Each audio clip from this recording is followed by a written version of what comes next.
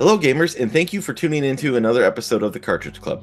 The Cartridge Club is a community of gamers, collectors, content creators, and gaming enthusiasts of all generations. The show that you're listening to is effectively a monthly book club, but for gamers. We pick a game, invite everyone in the club to play along, and select a couple community members to come and join the show and discuss the game. My name is Ryan, aka It's Rocket Sauce, and I'm one of the hosts for the show. Without any further ado, let me introduce to you the panel for this month. From the YouTube channel Nest Friend and the Polykill podcast, we have Travis.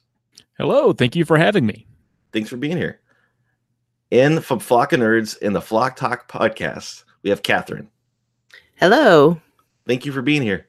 Thank you so much for inviting me. And with that being said, I am going to hand it over to my co-host, Musty, and he's going to tell us what game we are playing for this month. Musty? Thank you, Ryan, and thank you, everyone, for joining us for February's Cartridge Club Prime Game of the Month. The month being February, and February is all about love and Valentine's Day. We are playing Catherine, a game all about love and betrayal and the commitment of relationships. And so we'll be diving into that in just a moment here.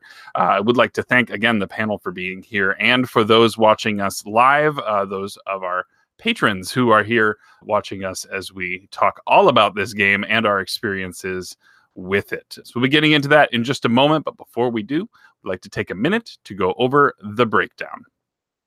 A game from Atlus, the makers of the Persona series. 2011's Catherine is part moving block puzzle game, part visual novel. The story follows Vincent Brooks, a software coder who has been experiencing supernatural nightmares while trying to decide between his feelings for longtime girlfriend Catherine, with a K, and the similarly named beauty, Catherine, with a C, with whom he had a one-night stand that won't seem to end.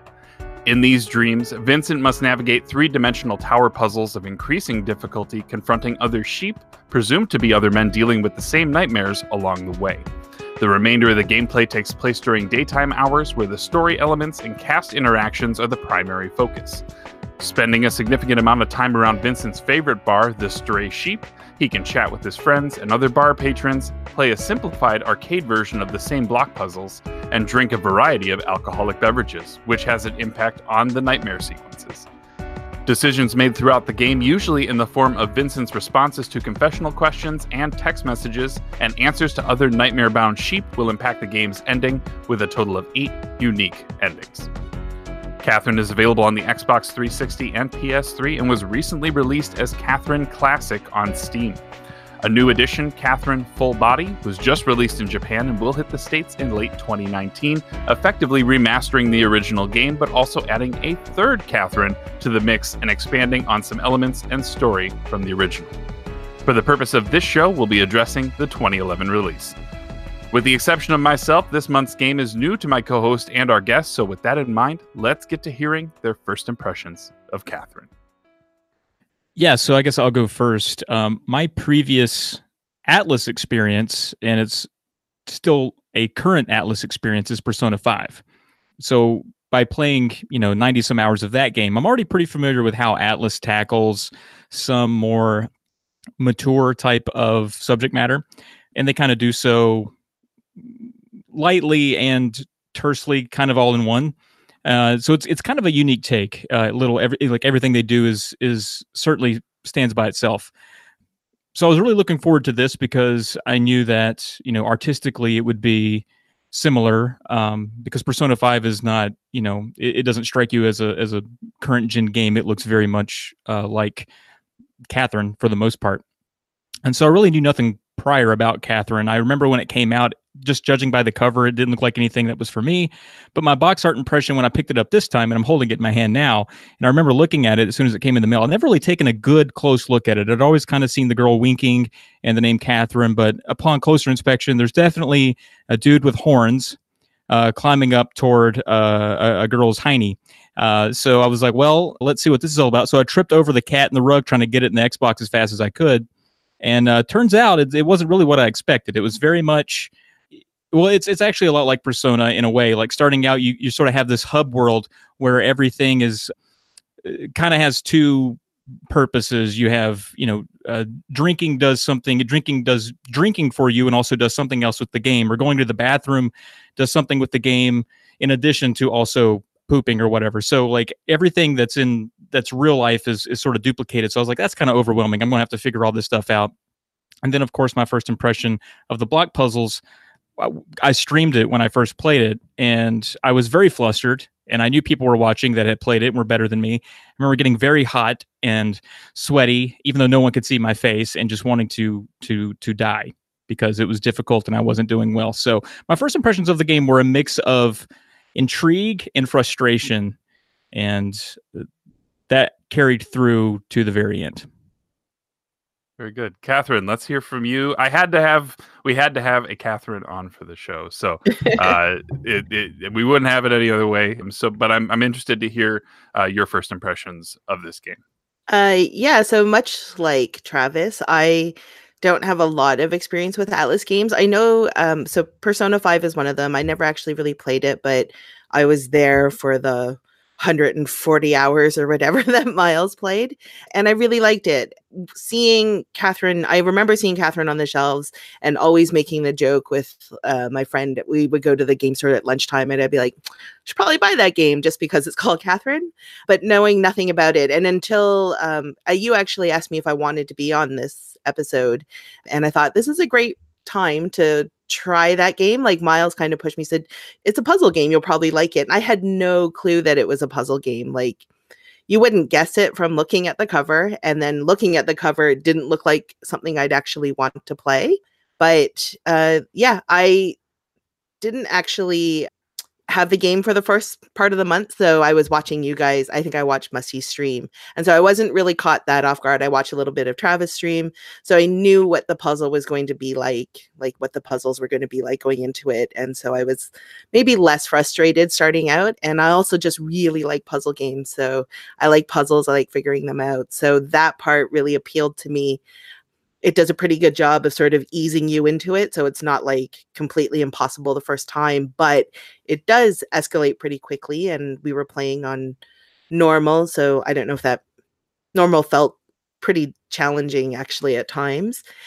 I think the only other Atlas games I've played were the Trauma Center games, and not all of them. And so I don't have a lot of experience with it. I wasn't sure if it would be something that I liked, but the RPG aspect, if it was going to be like Persona 5, I thought I would probably enjoy that too. That's kind of, I really like this balance of the RPG visual novel style with puzzle games. It seems to combine two things that I really enjoy. So I was looking forward to playing it for sure. Very good. So Ryan, this was one of the games that I threw out there as a possible idea, and I know it was one that you also were new to, so I'm interested to hear your initial take. Yeah, like Musty said, this was my first time playing the game, and the one thing about it is I didn't know what the story was, but I knew Catherine with a C's twist, and I will say it right now because I don't think it really is the spoiler of it. It seemed like anytime you ever looked into Catherine, for me, it seemed like this is the one thing they want to get off right away, saying Catherine with the C is a succubus. And that's the first thing when thinking of this game. That's the only thing I could ever think of, is that's the twist, that she's the evil one, no matter what. So I kind of knew that going into this game that's probably going to be a twist. Now, granted, that wasn't essentially the whole point of the game. It was just like a little glimmer. And I don't know, for some reason, everyone, if you ask about this game, wants to tell it to you right away, at least for me. Yeah, so I kind of knew I wanted to get into this game with the story. I was always interested with it, kind of what this twist is, and I do like puzzle games, but this game, I guess with its puzzles, is very stressful, and maybe it's the fact that, like, when you're playing something with puzzles, you don't have the fear of you're gonna die if you don't complete the game or finish the puzzle, which adds to the stress. Yeah, it was very, very stressful. And yeah, I mean, that's, I guess, for early impression, that's what it was. It was incredibly stressful, but I was enjoying the story, so it had me coming back. Very good. Yeah. And so with me being the lone person who was actually replaying this, I'm having a hard time recalling where I was at when I played it. I do know it was 2012. I checked achievements. It was 2012 when I played this the first time, but I can't remember what it was that. Well, I can kind of remember what it was that drew me to the game. I think the cover art, the things like that, are certainly have a certain pull for Giggity. Yeah, sure. For adult males, and all in all, I was fairly impressed with it. The game, is not shy about being a challenge, and I think that'll be a big thing that we talk about throughout the show is how stressful this can be. Now, coming back to this game 7 years later, in a different place in my life, I think there's some interesting kind of things that we'll dive into here. But all in all, I think I'm glad I recommended it to you guys. But we'll dive into that to kind of set up the stage for the game itself. The game opens in pulling back from a TV screen with this long-legged, red-haired, Afro-sporting woman named Trisha, who's sort of introducing the game and what is referred to as the Golden Playhouse. And that's sort of this, it's almost like feels like a TV show. Like you're almost watching Vincent's story. She kind of sets the stage of like, this is Vincent and this is what's going on in his life, and brings you into the whole thing. Now, I tried to look into this because the concept of this felt unique, and I'm like, does this exist anywhere else? And I could find no other examples of the Golden Playhouse showing up in any other Atlas game or in any other video game period. And so what I wanted to ask you guys was, what did you think about the way that they kind of set the stage here? And did you even feel it was necessary? Travis, I want to go to you first on this one. Yeah, I wasn't really clear what the Golden Playhouse even was. At first, I thought maybe it was a bar, and then I learned that the name of that was the Stray Sheep.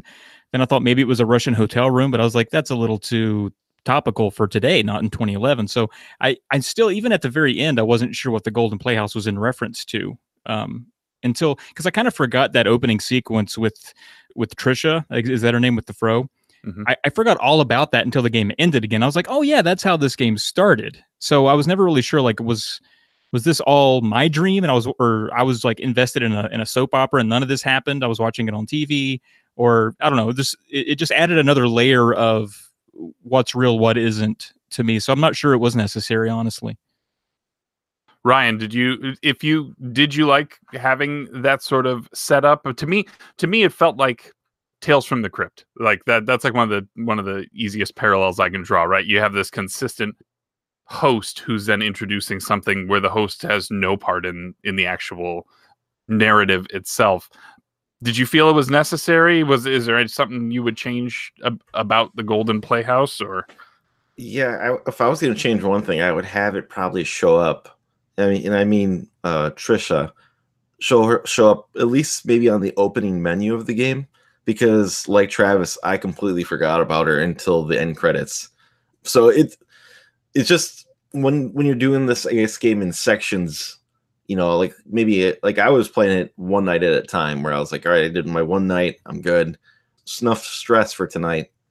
And then I don't see her, so you're going to forget about that intro. I did remember, that golden, I forgot what that Golden Palace logo meant anytime you were doing the cutscenes. I completely forgot all about it. I just thought, I was like, it has to do something with this being a series or something, where I just completely forgot that this was an introduction and a story being told by Trisha. So, and Catherine, I don't want to miss an opportunity to ask you about it. Did you have any thoughts about Trisha or the Golden Playhouse in general? No, you know what? Exactly the same thing. Until the game ended and she comes back and does her summary of everything that's happened, I was just like, who is she again? I actually forgot that she was at the beginning. So for me, it was just like, why is this lady on my TV all of a sudden? And then I had to like really dig back in my brain to the beginning to be like, oh yeah, there was something about this. I mean, it seemed a little superfluous. Like, I don't know if it really needed to be there, but I think she serves a purpose more at the end when you get different endings, right? So she's kind of explaining exactly what led you to that ending.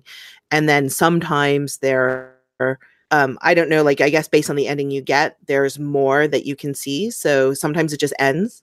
And then sometimes she'll be like, let's see what happens in their future. And then you get another little vignette that plays or whatever. So she seems to serve more of a purpose at the end. And I don't really know how you would, if there's even like, if there's a better way to present that at the end than just going straight to 3 months later or 3 weeks later, or whatever it is that they show. But it really felt like they wanted like someone there to do the explanation. Like she served that purpose really, because they didn't like you're making so many choices and they're affecting the ending that you get, that they can't just be like, oh, that's the ending you got. Right. So congratulations. Yeah, like, well, that's what happened. And so I feel like she's really there to walk you through exactly, because it wasn't clear to us as we were playing what it was that they were testing us on or whatever. Right. Yeah. So yeah. Well, and she at the end, and I won't go into what ending I got just yet. We'll get there. But she made a point of saying, if you're not happy with how this went, and then she, like you said, she kind of pulled the curtain back on some of the aspects, which we'll get into those aspects when we talk into the story. But for the sake of this, since there's so two dramatically different aspects to this game, there's the block puzzles, and then there's the story, which follows Vincent through the day and all of that. We're going to talk first about the puzzles, because it's a unique kind of different style to a puzzle game here. We are dealing with these 3D block puzzles in which Vincent is ascending what is a tower and has to do so before the blocks drop off the bottom. And so each level, and there were multiple levels with multiple stages in it, built on the mechanics that they were teaching you. The first one, you sort of awake and you really don't have much of a sense. They're just like, climb, get up there. And then they teach you how to pull blocks out. So you're doing all kinds of interesting strategies with these blocks as you move them, but you always have to be wary of the edges and make sure that you don't fall off the level itself. But let's talk about that. The game sort of sets you up for knowing that there's going to be a week's worth of levels. In fact, there are 2 additional quote unquote nights worth of levels. So I want to get the panel's impression and see if you guys did you guys have a favorite level? We can kind of walk you through at least the names, and we can address those. But you start off in the underground cemetery, into the prison of despair, then the torture chamber, the Inquisition, the quadrangle, the clock tower, the spiral corridor, the cathedral, which is perceived to be the end, and then there's the Imperio, which is the ultimate final level where you are ascending to then free everyone from these nightmares. But in each of these levels, like I said, they build upon themselves, and you were also given a bunch of power-ups throughout, and these power-ups show up intermittently, but you do have things that add additional blocks. So if you were in a spot where you needed just one more brick to get to that next area, you can throw down either a white block, which is movable, or a dark block, which is not. There are energy drinks which allow you to climb 2 blocks in one movement, usually vertically. There is a bell which can change dark blocks back to normal blocks, which then allow them to be moved. There is a book which is there to eliminate enemies, and then the Mystic Pillow, which is what I'm going to say my best friend, and that is extra retries. And depending on your difficulty, the Mystic Pillow would give you a certain number of retries. So there were actually some moments where grinding to get more lives was something that you could do, or at least you knew that if you always picked up the Mystic Pillow, you were always adding a life, even if you were to die after that point. It's so tricky with puzzle games like this. Like I try and think of talking about a game, like talking about a game like Tetris. Like how do you talk about that? But there's so much unique aesthetics to each of these, and then so many different. Each level then has a boss as well. So the final stage introduces this monstrosity that now is chasing you up the level, but also introducing its own mechanics. So I think some people associate these levels mostly to that boss because it is kind of this big poignant moment that drives you to complete a level and then be done with the nightmare for that night. So I think, Ryan, I guess I'll throw it to you. Did you have a level, including the boss, that you thought was particularly interesting or maybe was your favorite overall?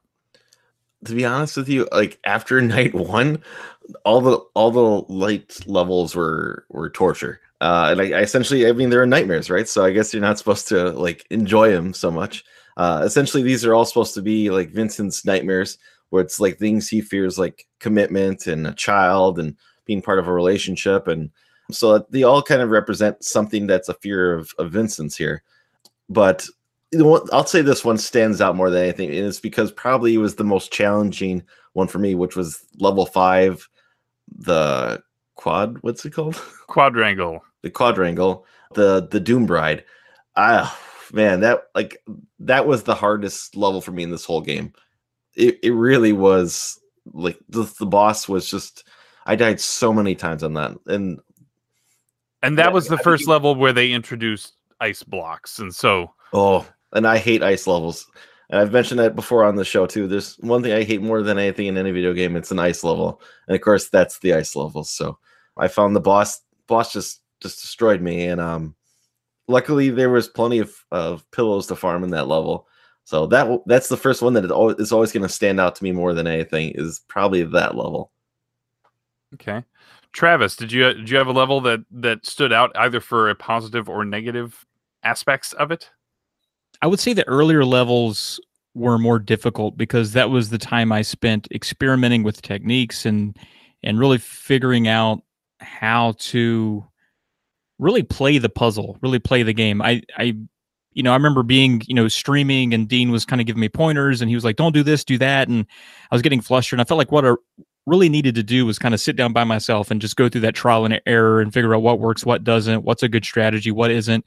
And even like at the end of the levels, when the other sheep would tell you a strategy, I didn't, I'm really hands-on. So I could see it and it made sense, but I couldn't really process it until I had to do it 2 or 3 times in a level itself. So I think the early levels were really more difficult. Once I got past, I would say, whatever the ass mouth thing was, what was that? The immoral beast, which is in level 3, the torture chamber. Right. That thing, it was like, I'm kind of turned on, I'm kind of disturbed, mostly disturbed. But it was relentless and it killed me a lot. And it was in that level where I think I really sharpened my skills because I was really getting fed up with the game around that point. After that, I don't recall a boss being that difficult. I know, on paper they all were. They graduated in difficulty, but that was like my first hurdle. Like once I got used to how the game worked and got used to the controls right around that time, it wasn't so bad after that. So that point in the game, the really early bosses are more memorable because I spent the most time on them. Catherine, let's hear from you on levels that stuck out for one way or another. I think I had a very similar experience to Travis. That immoral beast one, I think I just kept dying to. First of all, I couldn't really figure out when it was going to attack. I think I called it in a chat with Travis. I was like, I called him the licky butt monster because I didn't understand what he was. First of all, I don't understand what that. Just look up the character design. What is it supposed to be? I don't. Not at work. Don't look it up at work. I don't know what it is, but licky butt monster basically that describes it all. But that one, I don't. Was there a boss before that was particularly? It was just like a hand or something. The one right? before it was so. We'll get into where some of these. I think we'll talk about the bosses now, and then we'll come back to like where in the story that they kind of tie together. But in the first one, there's I believe it's supposed to be Catherine with a K with a fork in her hand, right. and there's a moment where she in the story where she slams that fork into the table and Right. it startles Vincent, and that ends up being the thing that's chasing him in that nightmare is this sort of angry fork holding. I didn't even tie those two together. Yeah. I was just like, there's just a fork coming at me. But I didn't find that one particularly difficult. I think maybe she didn't attack as frequently, or maybe she like telemarked her attack. Like you could tell where it was going to happen and when it was going to happen. But I found that Immoral Beast, I'm not good at figuring out patterns anyway. Like I'm not that type of person that can see, oh, this goes left and right then left or whatever. So I just had to outrun it. And you're still learning the puzzles at that point. It's still not 100% making sense to you. So it's a lot of trial and error, a lot of death. And like you said, you just have to, as long as you get the pillow, you're fine. I think early on, which is like strategy for a lot of games where I'm worried that I might not that I might die or have to restart from, the stage all over again. I'll farm lives, and I had found a stage where I could farm pillows, and then I realized that it was like not at all necessary. So I had like a bank of like 20 lives, and then I was so bad at that Immoral Beast level that I died so many times by the end of it. I think I had like 50 lives, but I eventually did beat it. It was just that one for me. I just couldn't figure out, like, the only way for me to beat it was to just stay ahead of it, like really far ahead of it. Yeah. Because I think other bosses, you can maneuver yourself around their attacks, and that's your kind of the intended way to play it. But that one, I just couldn't, like, sometimes it would just attack, and I'm like, I didn't know it was going to do that. And so I would just have to go quickly. Yeah. So one of the things that the Immoral Beast does that I remember is that she blows whatever it is, blows hearts up into the level, and they sort of cascade down, and they hit certain bricks. So if you are standing on one of those bricks and you get hit by those hearts, it flips your controls entirely. Forward becomes back and left becomes right. And so suddenly you have to entirely not only flip your mentality, but then the moment that it switches back, if you're in the wrong spot at the wrong time, then you could be chased down by this manifestation of a one night stand, I suppose, which is what he was dealing with in the moment. One of the levels I thought was ironic is the clock tower, because the boss from that level was a child with a chainsaw, and there had been another level earlier that also had a child as a boss, and part of me was thinking clock, biological clock, like some kind of connection there. But that level, the child with a chainsaw would send up these, they were almost like, trying to think, like Roombas with like buzz saws on them, and they just would sort of cut along one row of bricks. And so if you happen to be standing on the brick when it was coming by, boom, Vincent is missed at that point. M-I-S-T, not M-I-S-S-E-D. And I just found that level to be challenging. There was one point where like a whole side of it got cut off, and it just, if you're on that, you're toast. I almost beat that on my first playthrough, and I got all the way to the top, and I think I was climbing to the very top block to get to the final passage, and that little buzzsaw got me, which then proceeded to me to having to do it 15 more times before getting in there. So the frustration will build, and with something like that happens, believe me, you get so angry with yourself because you're that close, especially on your first try, only to fail them 15 more times going forward. I found that really frustrating too, because you would get really far, and if you died before a checkpoint, I have a terrible memory, and most of the stuff I did was probably just a fluke. And so I'm like, how did I even get there in the first place? I know that I can, but then, like Ryan said, it would just be like another 10 tries before you're able to replicate whatever you did to get that far. I found that part really frustrating. And to that point, I would get really married to one strategy. I'd be like, this is the one. I know this is what I did last time. This is it. And I would do it. And then I would get up so high and realize, like, it's just not a feasible strategy. But I'm up so high now, like, there's nothing I can do but die. But I found that, like, the bosses that really telegraphed their attacks, I mean, they were tough. A lot of them were tough, especially the roving chainsaw ones. But always hated when the boss would just obscure my vision of myself. It usually happened like right before death, but that was like the most frustrating, most helpless thing ever, was when they were up so close. I'm like, well, now I can't even see what I'm doing. I can't see what block I'm on. I can't see what I'm doing. And so that's where most of my curse words really came out. And also, speaking back to when Musty was talking about how the controls would invert, I don't know what it is. It might just be, Xbox to me or whatever. I don't feel like the controls were terribly precise for how precise the puzzle kind of wanted you to be sometimes. So, especially when it came to like moving around the edges of blocks. And I found that, you can't see it's supposed to be 3D, but you can't see behind the puzzle. And there were times where I would be, and it was probably because I had screwed up and was trying to like put a Band-Aid on whatever I had done, but I would try to go like behind blocks. But if you go around so far behind, the controls invert. You have to, instead of go right now, you have to go left to actually go right to come around to the other side of the block. And that was so frustrating. There's so many things about it that could have been, I guess, a little cleaned up or a little better, that just weren't, didn't respond the way I expected it to. I'm going to pile on just a little bit with you here too, Travis, for gameplay. I found the controls on the PS3 to be a little slippery. And by that, I mean, like, I didn't think I hit it that hard where I would continue to go onto another block or go off to the side. Now, granted, you wouldn't fall at the time unless you release it with circle on the PS3. But I found myself overgoing blocks that I didn't want to a lot. And I know I died a few times, especially when they incorporated the portal blocks, where if you just whoop, you sink into it, you're instantly dead. So I kind of, that's something I caught on kind of later on in the game more than anything, and that led to some frustration. But one thing I did like, and I abused it a lot, was the reset button. I did that, especially in boss battles. If the boss, like you said, if it was going to telegraph, coming to hit you, hit that reset button. Hit that reset button 3 more times, so you can maybe try to get some better strategy to get through that boss. Now, I looked it up a little bit, and I think on hardcore mode or hard mode, it that reset button isn't there. It's only on easy and normal mode from what I looked at. But I don't know if I could play this game without that button. I actually didn't figure out the button until maybe the 6th night. And I think I found it out by accident because I was trying to find like how to change the difficulty. So I pushed every button that I could, and then it went back, and I was like, oh, that works too.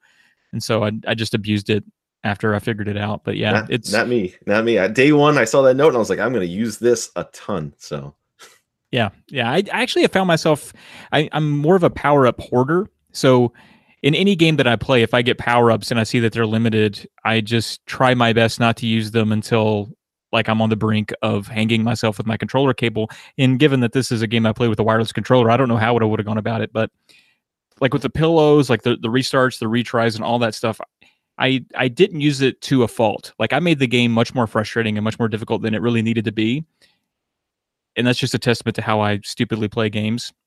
But it wasn't until maybe the last few levels that I really was like, all right, I'm tired of this. And I was just throwing everything I had at it. So yeah, there were some of those power-ups where it's like you had it and you didn't really have a good opportunity to use it. And then you see another power-up. And then if you don't use that one, then it overwrites. You don't get to carry that stuff forward. There's no stacking of, you can't keep eliminate enemies and a block in your inventory. You just kind of get the one at any point. And there were times where it's like, well, I'm going to have to use this destroy the enemies before I pick up this next thing. So I might as well do it now. And, whether it's the ants or the other sheep, or as you ascend further, you get the sort of more like twisted versions of black sheep livestock. Yeah, I mean, like they have like sharper horns and they look like they're battle tested, and eventually they have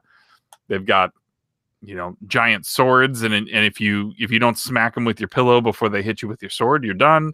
Can I ask a quick question about that? Is the item button the same as the pillow button?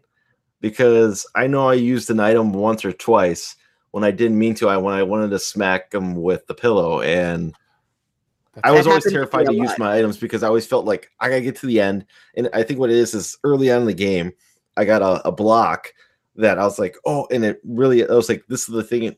They'll make me get to that final step to get to the end to get out of the level. So that going forward, I was always terrified to use my item until the very end, until I could hear the bell, because I was always afraid that this one thing is going to prevent me from beating this level. So backtracking this just a little bit here. I know I wanted just to smack the black sheep one, I'm going to call it, with the axe. And I ended up using the item when I didn't want to. So is it the same button? I don't know that it was, because I feel like it was if you pressed in the direction of that enemy, like if they were on a step below you, like you were one above it, just pressing toward the brick that they were on would smack them. So I don't know that you actually had to press like a button to actually engage your pillow. I think it's just panic mode kicking in for me on probably. I mean, buttons. And that's a lot of how, like, I think that in general, that's a lot about how I felt about the puzzles when I was streaming. And this is again the second month in a row that I've streamed the entire game of the month on Mondays, and it was great to have people watch. I understand. Yeah, I understand this is not a game that everybody is interested in, and I think some people watched some of it and were even like, "Yeah, this is not going to be for me," and that's totally okay. But there were some stretches where there was a moment where I realized, and I can't remember which level it was on, but I realized that I hadn't saved for a while. You were on the baby. The baby was coming it the baby? At you. Yeah, That's yeah, what it yeah. was. Yeah, and then suddenly, so the baby was the boss of level 4, and I'm just like, and I hadn't saved it all that night. And so I was down to, I think, 2 or 3 retries.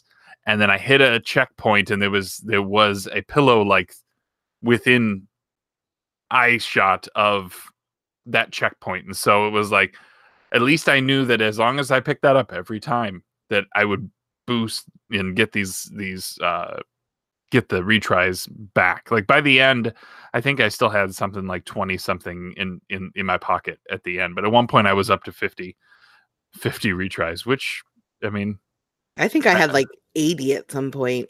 I had a lot. I died a lot, but I would always get the pillows. Like I would make sure that I always got the pillow. But I remember watching you stream when you didn't save, and I was so nervous for you.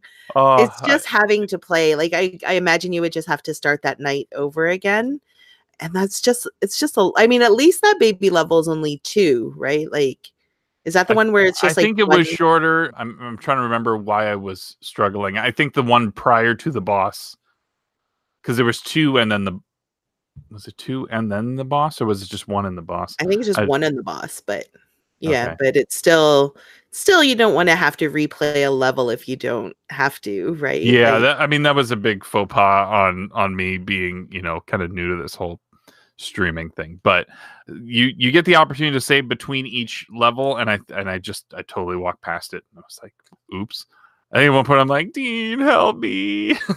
So friend of the show, Dean, who stuck around for all of the stream the entire month, was a huge help on some of that. There's some stuff later on, especially in level 7, which took an entire night to get through all of those. I think it was like 3.5 hours to get through just the puzzles for level 7, which was quite a labor. But yeah, it is really stressful to have people watching you. So Travis, I totally feel for you on that. And you didn't even have a camera on you. So I can only imagine what if you were muting a microphone and cursing out the world. Like, I totally get it. Oh yeah, I usually will cut loose. I'll throw a controller. I'm working through it, but it's tough. That game made me so mad. I mean, just a lot of that, and just being, even though mic'd up and playing the introductory port, it was the first night I played the game, the first 2 hours of the game. I was like, I don't know if I could do this. This is stupid, frustrating. But I think a lot of it is the stress of being watched. So once I, got it to myself and sort of figured out sort of how to play it without people judging me, and Dean's very helpful, but I don't want to disappoint Dean while he's watching. So yeah, once I kind of settled down and had it to myself, it was better. But I mean, it's a tough game. Those puzzles are tough. There's no doubt about it. Yeah, I want to pile on real quick here too. I know I had, I think, 12 retries or hearts or whatever, pillows, if you will, going into night 2, and I went right through them. The first night didn't have so much of a problem, but that second night I went through them all, and then you have to start all over again. If you didn't save, from your last save, right? Yeah. So, and I think that was like the first part. So I didn't make it to the part where you complete the first stage and you get to talk to the sheep about strategy. This was the first thing. So then you start back over. That's when I think the fear kind of started to settle in for me a little bit, and the stress where I'm like, oh crap, this is going to be bad, with this is only level 2 and this is only level 2, and I just went through 12 lives like it was nothing. So I also, like Catherine, was just farming pillows galore. I was like, I think I might have finished the game with about 60 plus pillows, just because I was not taking any chances. See that pillow, I'm going for it, and the bright thing about a pillow is it gives you 2 lives. So, it kind of gives you that extra, that little extra help. Yeah. So I do want to point out, like, I think all of us played on normal, correct? Yep. Yes. Yeah. So there are varying difficulties, and really the differences between the different levels itself is a lot of it is just the amount of time that they take before they take away a row of bricks at the bottom, which is kind of the thing that's later replaced by bosses that introduce other sort of attacks and mechanics. But I do want to give special thank you to bringing this up in the forums over at cartridgeclub.org, that Pam from Cannot Be Tamed YouTube channel and the Media Mavens podcast brought up that there is a very easy mode, which is a difficulty that you can use. There's a way to sort of enable it, but the benefits of using very easy mode is that you can undo your last move 10 times. So you can back up 10 steps if you've gotten yourself into kind of a bad spot. So the stages themselves are built the same way as easy. Getting a Mystic Pillow actually gets you 3 retries instead of 2. And for some reason, they give you the safety bonus, which is sort of the points at the end of the level, which depends on like how much of the level remains after you've finished it. That distance is calculated into like a currency, which you can then spend with a merchant that's kind of in every mid-tier or in every mid-level. But there's also a power-up that wasn't available in any other mode, and that's called a power drink. And those can just show up by pulling out a brick. So you pull out one of the we call them bricks, blocks, whatever. Pull one of those out, and there could be a power drink there, and the power drink allows you to climb 3 blocks at one time. I feel like very easy mode was built for playtesters who were meant to test only the story segments, and this was just like, here's an easy way for you to skip this stuff, or just at least to make it super easy. So I think maybe that would be a great way to go through a second playthrough. Just to try that. But I did not dabble. I actually stuck to it. I was like, I'm gonna finish this on normal, not turning it down. I'm gonna stay strong, and I'm gonna work my way through this. But if all of our talk here has kind of discouraged you over the difficulty of this game, there are ways to simplify that aspect of it to allow you to at least embrace the story itself. Now, we would be remiss to move away from the puzzles until we talk about kind of the final level. We haven't really brought up the boss for that level. I think we'll kind of get there. But what'd you guys think of how the final stretch went? That level, if I recall, had sort of multiple pathways. Like it was like you could go left, middle, or right, and they kind of blended together sometimes, but you were really, Travis, you brought up a situation where you're like, I always committed to one strategy, and that was the way that I went. I feel like these levels toward the end, there only was one right way to go, but it wouldn't show you that that the other ones were wrong until you've way committed yourself. And so you're just kind of, here's a dead end. And is there, like sometimes I feel like there was just not a way to salvage some of those scenarios. Did any of you experience that as well, or did you feel like that last level did it play fair? the whole final night, I don't remember anything really except for the last one. And it took me a few tries, but I remember I eventually just got frustrated and just started just pushing all the blocks away from me and just made it continue to cascade. So because it would land with just like 1 or 2 blocks touching, and instead of trying to go up, I just pushed those out so it would continue to fall. And I eventually got myself in a bit of a predicament where I could see the ending, like the last platform, sail past me and go all the way to the bottom, meaning that I had you pushed away the end. I pushed away the end. Oh no! And so, but I had enough retries that I was able to go back to a point where I could experiment. And eventually I had to figure out how to push enough blocks to aim myself left more so that I could catch it at the end. And so for the last level, once I got past, I guess, the checkpoint, I eventually just went all the way left and just pushed away all the blocks until the ending came to me.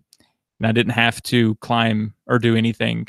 Maybe like one little segment, because I think it gave me a bunch of the blocks that you can't push, you know? So I would, climb past those, and then eventually the ending just dropped in my lap, which may or may not be the right way to play that, but it got me to the end. That works. You gotta come up with creative solutions sometimes, and I mean the game certainly opened up that potential. And I know we've kind of talked about levels that we didn't like. Did you guys have a favorite? I figure I should ask that still.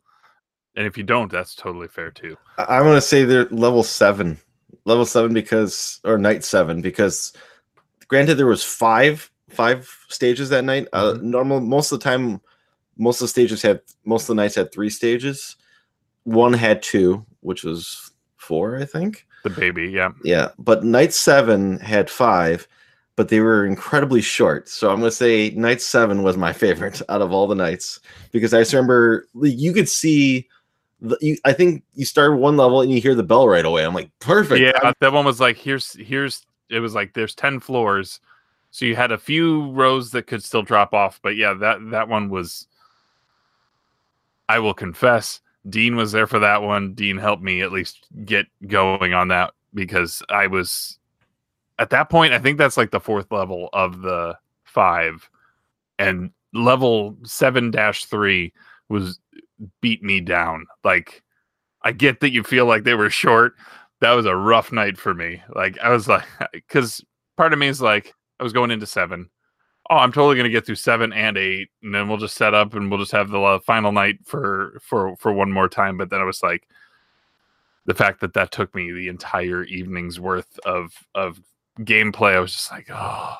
So I'm glad you enjoyed that one, Ryan. The game does kind of feel like it's not going to end. Like once you get to a point, and then there's a sequence of cutscenes, and then suddenly you're back in 3D Puzzle World, and you'd have to do it for another. I mean, depending on how good you are at it, anywhere between 30 minutes to 2 hours. I mean, it really beats you down with them at the end when you feel like you're right there at a resolution, and it's like, nah.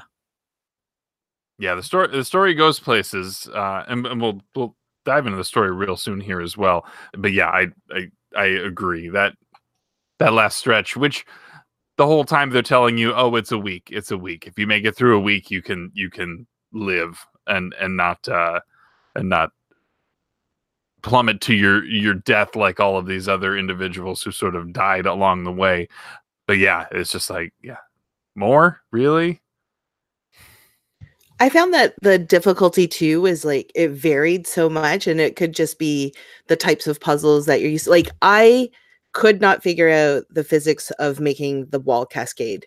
Like, I just didn't know what would happen if I pushed a block, right? And I would try and it would fall. I'm like, oh, that seemed good. And then I'd push a few more and then I would get stuck because I've pushed too many or whatever. And it was not something that my brain could figure out what would happen if I pushed it. The only way to figure it out was to just do it and see what happens. So I rarely use that move unless it was clearly set up like the whole wall is resting on one little thing. And I'm like, all right, I'll push that one and see what happens. But I rarely use that move because it would just mess with my mind mostly. So I found that I get it's kind of like also when I play Tetris, it's like a trance-like state. And I had enough lives that I could just burn them and not care. And so I would just, it was almost like muscle memory. Like I would just try everything and try and get a little bit further each time. And then if I'd get stuck or if I didn't like the way it looked, I would just retry. Like I wouldn't die or anything. I would just, okay, try again. And I would get into this sort of, I call it like a trance-like state where I'm not like even talking or whatever. You've seen the Matrix. You start seeing the code. And it's not that I was good at the game. It was just that I would get in this mindset where I'll be able to figure this out. I just got to like, just let my hands do it essentially. And I would, whatever. But when you asked about favorite level, and I'm just curious what people thought about the escort level, the one escort level where you had to complete it with Catherine, with a K. I've been calling her Catherine because Catherine and Catherine, when I tried to, because Miles wasn't around to watch it, but I would tell him what happened in the story, and I would just got used to calling her Catherine, so I didn't always have to say Catherine with a K. But there's one level where you have to. Is it always her? Do you always finish that level with her? Okay. Yeah. And so you're not only trying to figure out the puzzle, you have to make sure that she can also get there with you. You can tell her to stop so that she doesn't get hit by the boss or whatever. I just really liked how different that level was so late in the game. But I found it really challenging, but I enjoyed it. I like that one. I was just curious if everyone else liked it too or hated it. I thought it was interesting.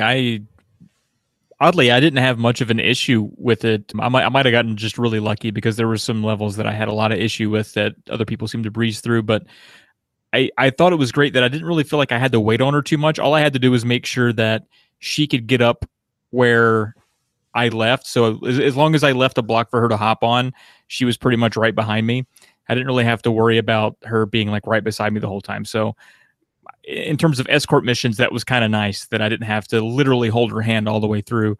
But I did like it. I was like, oh, at least, thank God there's something different. I'm not just on my own. You know, there's a wrinkle in this. So I did like it for the difference.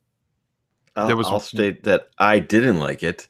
And as soon as I saw it happening, I was like, no, not an escort level. This is going to be terrible. But one thing I kind of discovered, I was trying to chip away watching Musty play it. What I did is I found out it was easier if I just didn't worry about her. Just go as far ahead of her, and she'll catch up. She'll get up to me eventually.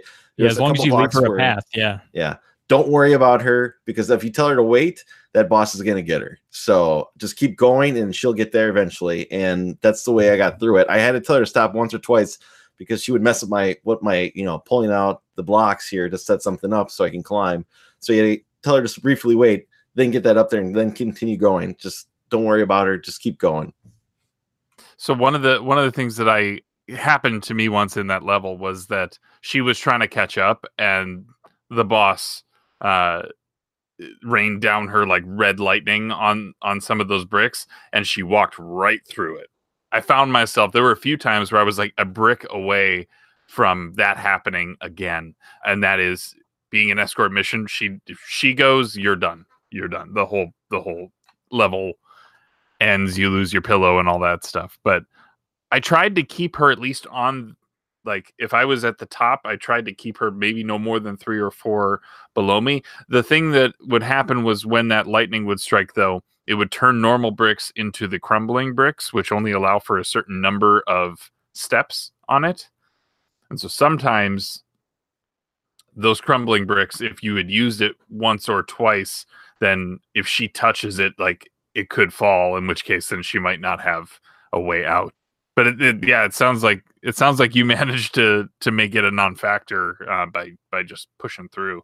Yeah, if you just run from her in general, I think she just catches up and it's fine. I mean, you can't really control where the lightning hits or whatever, but I think it increases your chances if you make some distance between you and her, because I think her being beside of you actually increases the probability of you both being screwed, because you have to, if she's beside you waiting, and yeah. One, I realized we were talking about levels that I like. I was going to gripe about the final boss, who we shall name now as Dumuzid.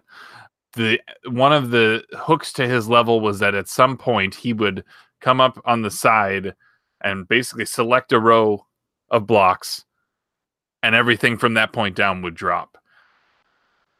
But in all the other levels, the blocks themselves would fall from the bottom, right? It would one at a time. Like it would give you maybe 20 seconds, and then the next one would fall. The 20 seconds, the next one would fall. This one, it's like if you got on a really good run and just was like boom, boom, boom, boom, boom, boom, boom, and way up there, he would just move right up. He wouldn't bother cutting off the lower sections, which I suppose makes sense because he's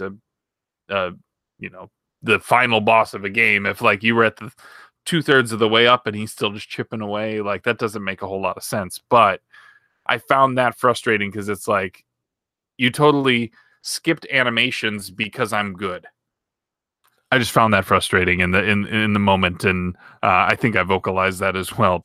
See, I found his previous form to be way more difficult, and that's just my experience because he does like a drop kick into you. He's got the gun one wasn't so much the challenge because there's a laser and you know where the bullet's going to go, and if you could time it correctly, like, get him to commit to something that's not where you want to go. Exactly, because there'll be blocks that are holes, so you stand right in front of there and just wait from the fire. You can just move to the right or left or drop down, and the bullet will go through. The slamming into the blocks I found to be way more difficult. Did he have the transformation where you could change the blocks too? Yes. Because I think that was another thing kept throwing me. That for sure was what was throwing me off too, more than anything. Like you would switch it to an ice block or to the ones that are like bombs where you walk on top of the block and then you see the little ignition going for it. And you're like, well, this is going to take out 4 or 5 blocks now. So it's, that was more, I would say, memorable on the challenging side for me than the other one. I think maybe I had a little bit of good luck finding some spring blocks to shoot me up right away. Mm-hmm. So I think I got past some of the difficult parts with second form, but that first form I found to be a little bit more challenging on that final night. So yeah, I think it was interesting that even up to the end, like not night 9, stage 3 or 4, they were still introducing new mechanics, even up to the end. Which is interesting with like the monster blocks, the ones that had the mouths on it. Those were cruel because they could move on their own until you stepped on them and across the top, and then they bit their tongue and they wouldn't move anymore. And if you tried to shimmy across them, they eat you. That was unfortunate. It only happened to me once, and then I did not let it happen ever again. I have to feel like we've kind of exhausted our talk on the puzzles themselves. There are ways to get around it, and again, if you are interested in playing through that, they all have ties to the story itself, which is what we'll kind of shift gears into here as we kind of learn about Vincent and his relationship with Catherine and what sort of is going on with him and everyone else in this world as this week in his life is happening. And so this kind of picks up the daytime aspect of the game itself. So these are the visual novel, although it is full anime and the sort of relationship elements to it. So Vincent himself, as I mentioned earlier, is a 32-year-old coder who's been in a relationship with his girlfriend, Catherine, for a long time. They never really say how long they've been together, although I have to assume it's probably been a couple of years. But you kind of meet her as they're having brunch at a bistro called the Chrono Rabbit, which friend of the show, Dean from Round 2 Gaming, had mentioned that was some sort of a allusion to Alice in Wonderland, which I found interesting. He said there actually was more to that, which I didn't really pick up on others specifically for that. But they're talking, she's talking about how her mom's been asking about them and how they're doing, and he's just kind of scattered because he's started to have these nightmares. And the nightmares, as you hear on the news, are sort of symptoms that individuals who are suddenly awaking, or not waking, rather, suddenly found in the early morning dead.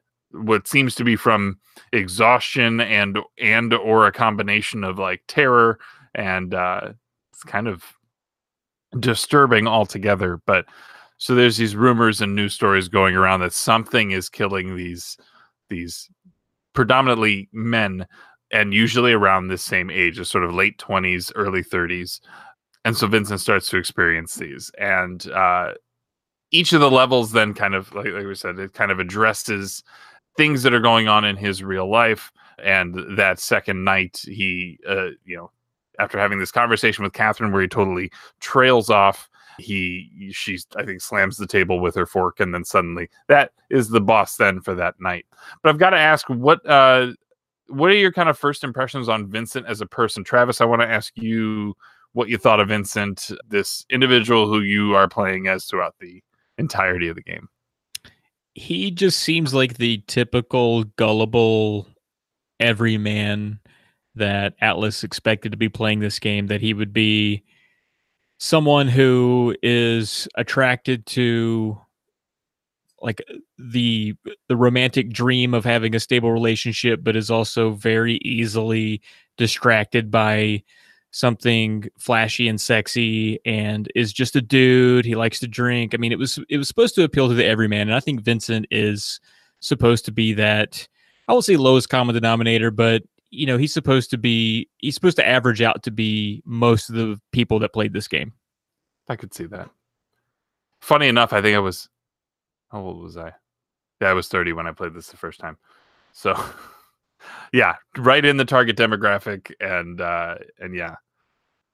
Catherine, what did you think of Vincent? And maybe let's talk a little bit about his and Catherine's relationship at this point. I don't know. So I guess he's supposed to be like, he's thinking what every dude that age thinks. Is that right?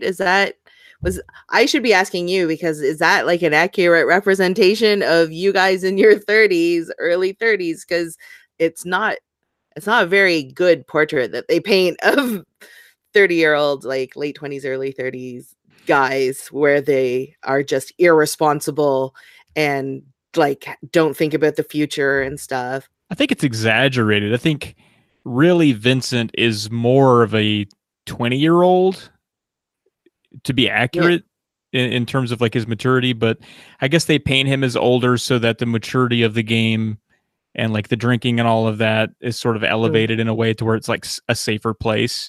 But I really think he represents more of a ambitiousless 20-year-old, borderline college, student or dropout or something like that. But I mean, there are people like Vincent. He's not completely made up. He represents a good portion of people that really exist, and I feel like it's very like, you can really feel that it's male game developers, right? Because also their portrait of the woman is like, your choice is the one that wants you to settle down and get married, and like she's very singular in her mind about that, right? Like, it's time for you to grow up, and we need to think about getting married and having children and starting family, stuff like that.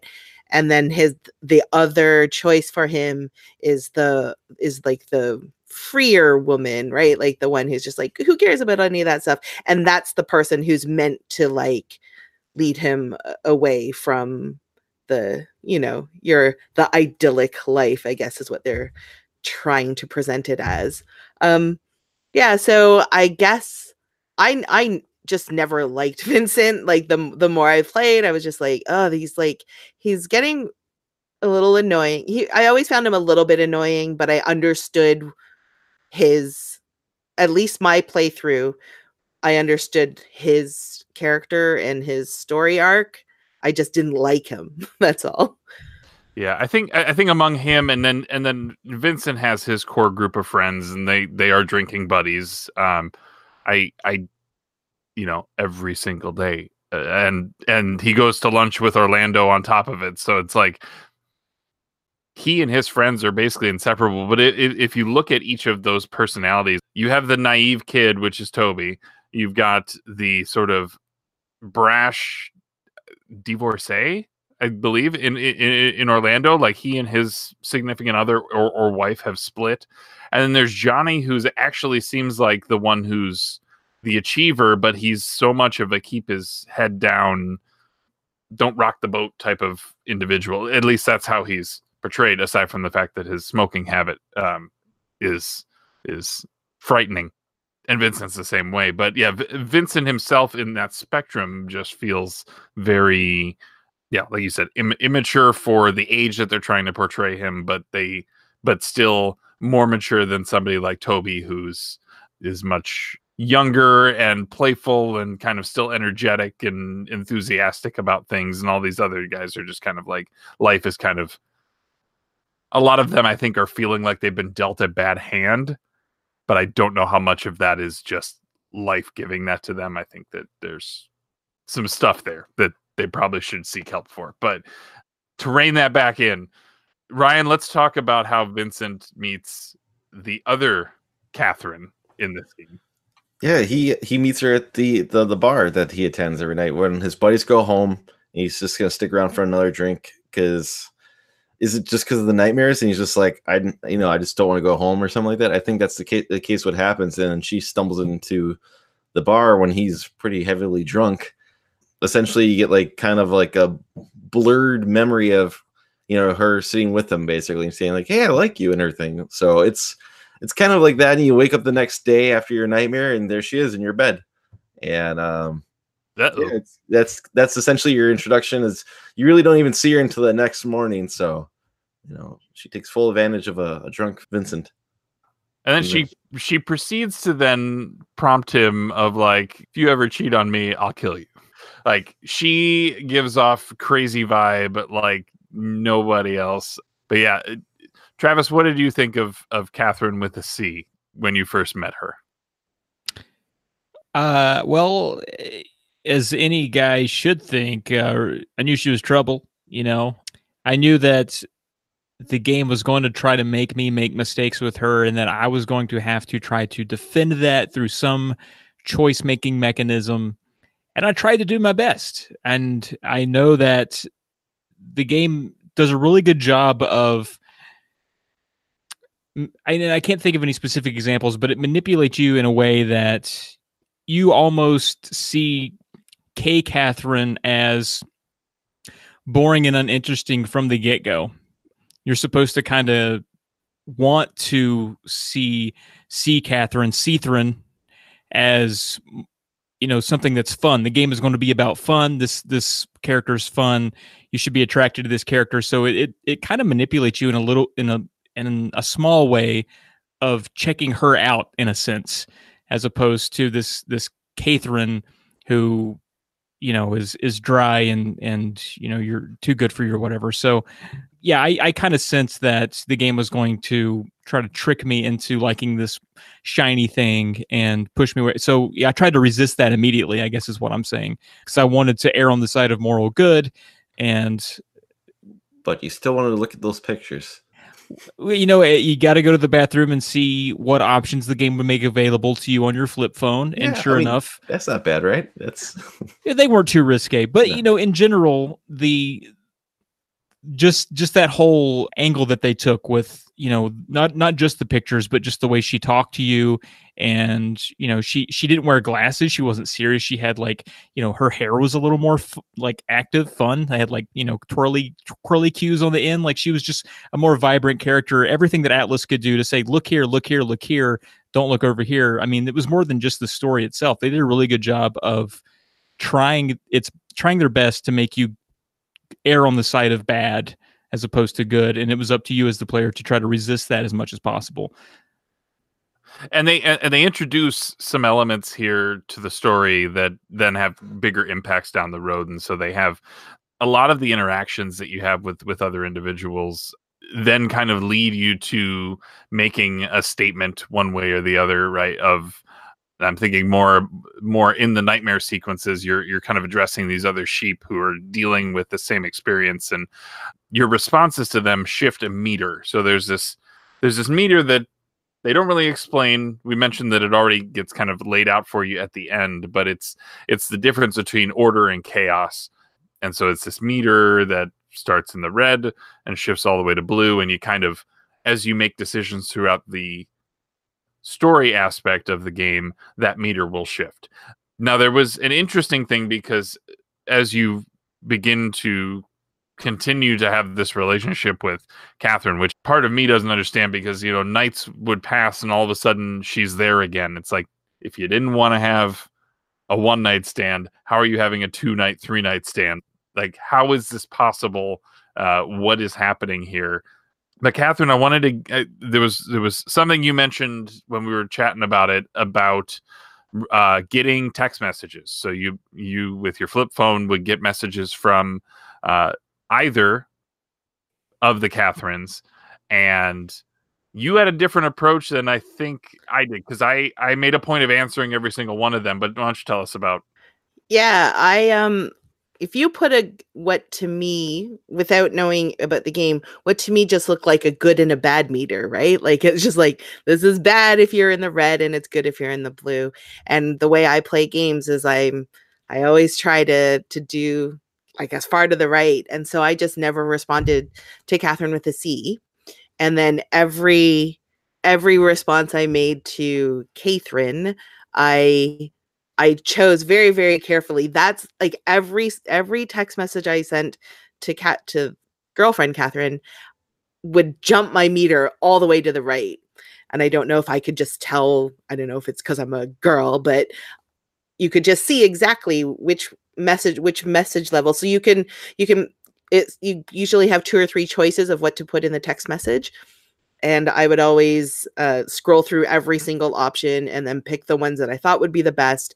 And that's how I kept my meter. Essentially, it was almost always all the way to the right. And so I ended up with the true Catherine with the K ending because of that. I still receive text messages from Catherine with the C. And I think that I probably still triggered most of the same, like, probably all of the same scenes with her with slightly different reactions. So I don't know if it changed too much. I just wanted to ensure that my needle didn't switch to the left needlessly. Sure. Just nailed it. I did the same thing, except toward the end of the game, I kind of got bored with, okay, so like the moral good seemed very heavy-handed sometimes. And it was like, do you want this thing that the game is saying is moral good, or do you want something like chaotic excitement? It's like, well, do I want to be bored forever, or do I want excitement? Is kind of how I saw it. So I was like, yeah, I'd like to be, excitement's good. And I chose enough of those, I guess, at the end that I ended up with, and I don't mean to skip ahead, but I didn't get the ending I wanted because I started to at some point answer honestly, but in a way that I thought was still not morally reprehensible. And that was what really kind of made me mad about the ending that I got, was that I made all the right choices by Catherine, but when it came to these ambiguous questions that could have really gone either way in my eyes for either female, either character, I was sort of punished for it. So, and I guess that's my own doing, because I selected, things that I thought, I was like, well, I know what the game wants me to do this, but this is really my true feelings on the matter, and it burned me for it. But I wasn't really happy with how it all wrapped up at the end. We can talk about that later, but in general, the moral good and the what I sought as a person were not always on the same page. Sure. I think that meter, though, too, like, when you're playing through the game, it's not clear. So you learn at the end of the game that it really is a choice between chaos and order, right? Like, are you choosing the chaotic path or the, sort of like the one true straight line path? Responsibility. And yeah. And so it's not clear while you're playing the game that that's actually what that meter is. And so I was always trying to do the morally right thing and being right by Catherine with a K. What I found really frustrating, though, is that having my needle all the way in the blue, the way that I would treat Catherine with a C is not, like, in my mind, I was choosing Catherine or Catherine, right? And so if my needle's all the way to the blue, then I would think that my actions would do everything to make sure that I end up with Catherine.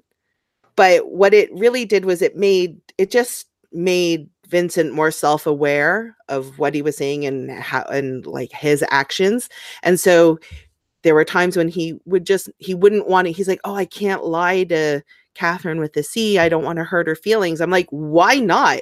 Like, you should totally be hurting her feelings, right? Like, you've chosen Catherine with a K. So now, like, be brutally honest with this girl and tell her to go away and never come back.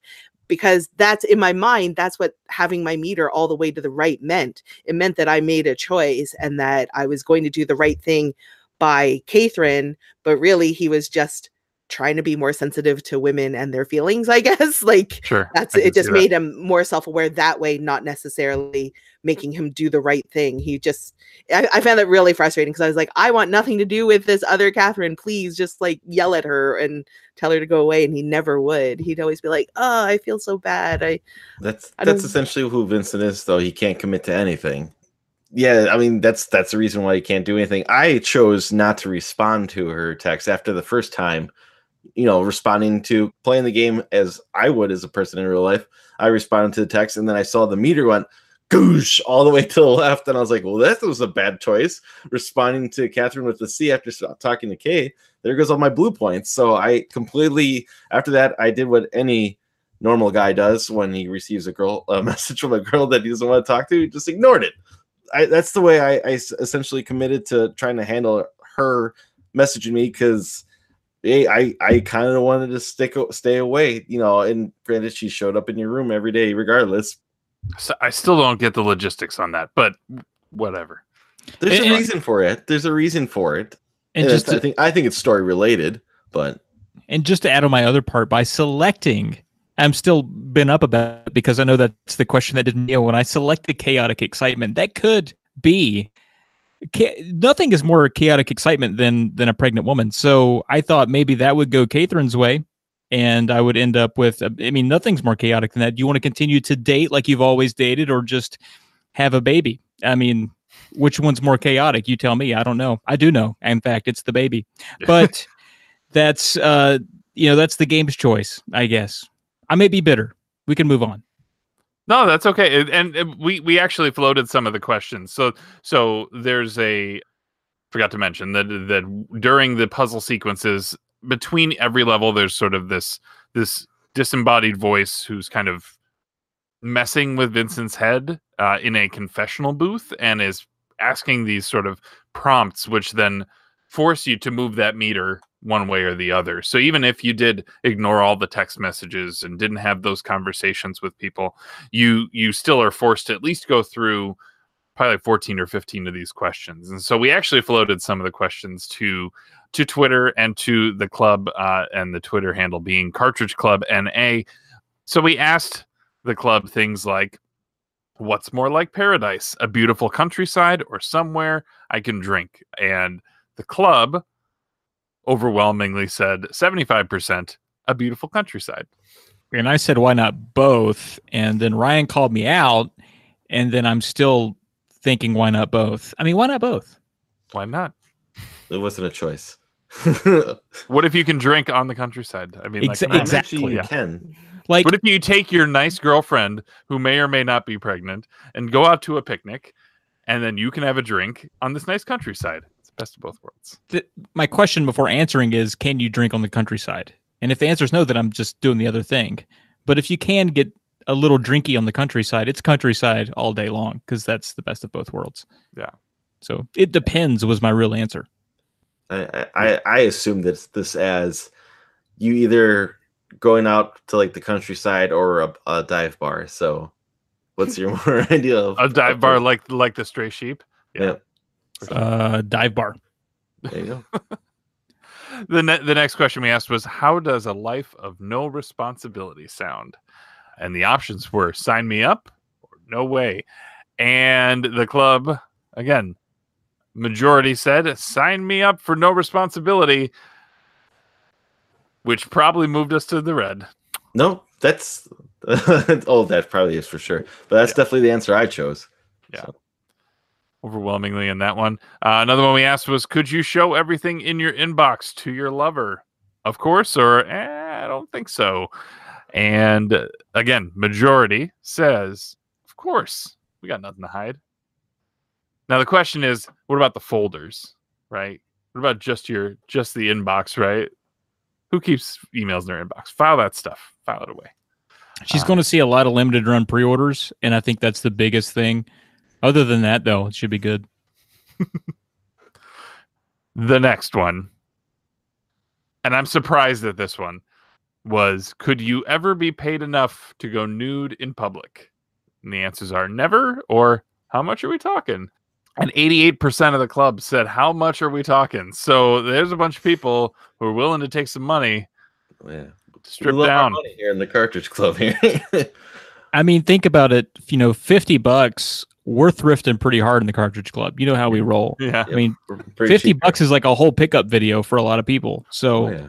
I could I'll definitely drop see trial it. for the right price. You know? Yeah, for a whole bunch of pickup video fodder. I mean, $50, I'm in Mhm. for sure. There you go. That's it. $50 is your threshold there. That's how much we're talking, I guess, right? Yeah, I mean, I don't know. What were you guys thinking? More than that? Like how Catherine hasn't said anything for like 8 minutes solid. $50 American is a lot of money in Canadian, so I don't know. Maybe. See, you're like, I could go thrifting. That's good money. See, we're all on the same page. Mm-hmm. The next question was, would you marry the perfect robot? And the answers were, is it fully functional, or I don't do robots?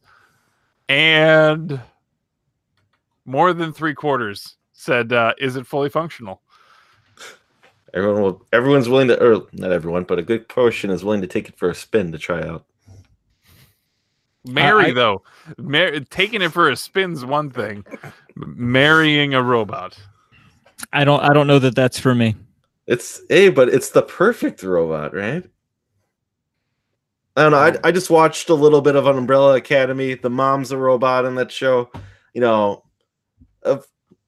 is something to consider. Please tell me you're not spoiling popular Netflix shows that I haven't. You know that right in the Ryan. first episode that the mom's a robot. So how does that make any sense? Just saying. If it's like the mom from Umbrella Academy, you're like, maybe I consider it. So I've winked at my Roomba a few times. Your Roomba? I've winked at it in passing, but I've never considered. Oh, you that. said winked. Okay, I was afraid about what you actually said. No, I'm like, sup, Roomba, but that's it. I don't think I could go any further than that. Did it wink back? Yeah. It doesn't do anything back. That's the thing. I don't think it's into me. The last question we asked was, which Catherine is more your type? Which one are you more into? And I don't know if we got a bunch of liars in the Cartridge Club here, but 92% said Catherine with a K, and 8% said Catherine with a C. I think we have a lot of really good people in the club. I really mean that. I think a lot of people really want to err on the side of moral good. They want to be respected. They want to be seen as a good person. And that's what Catherine gets you. You get to come out on top. No regrets. Or maybe you're just turned on by glasses. There could be that. Yep. I just like to assume that people from the club aren't that shallow. But No. Yeah. Some people really like the sexy librarian look, so that's true.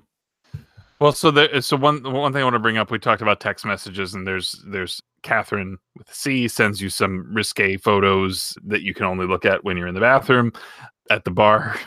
And later in the game, you actually get an archived photo of Catherine with a K in the bathtub. Did you guys end up looking at that photo? No? Okay. No, because I got the worst ending you can get in the game, so I didn't get anything good. You did. I got the worst ending.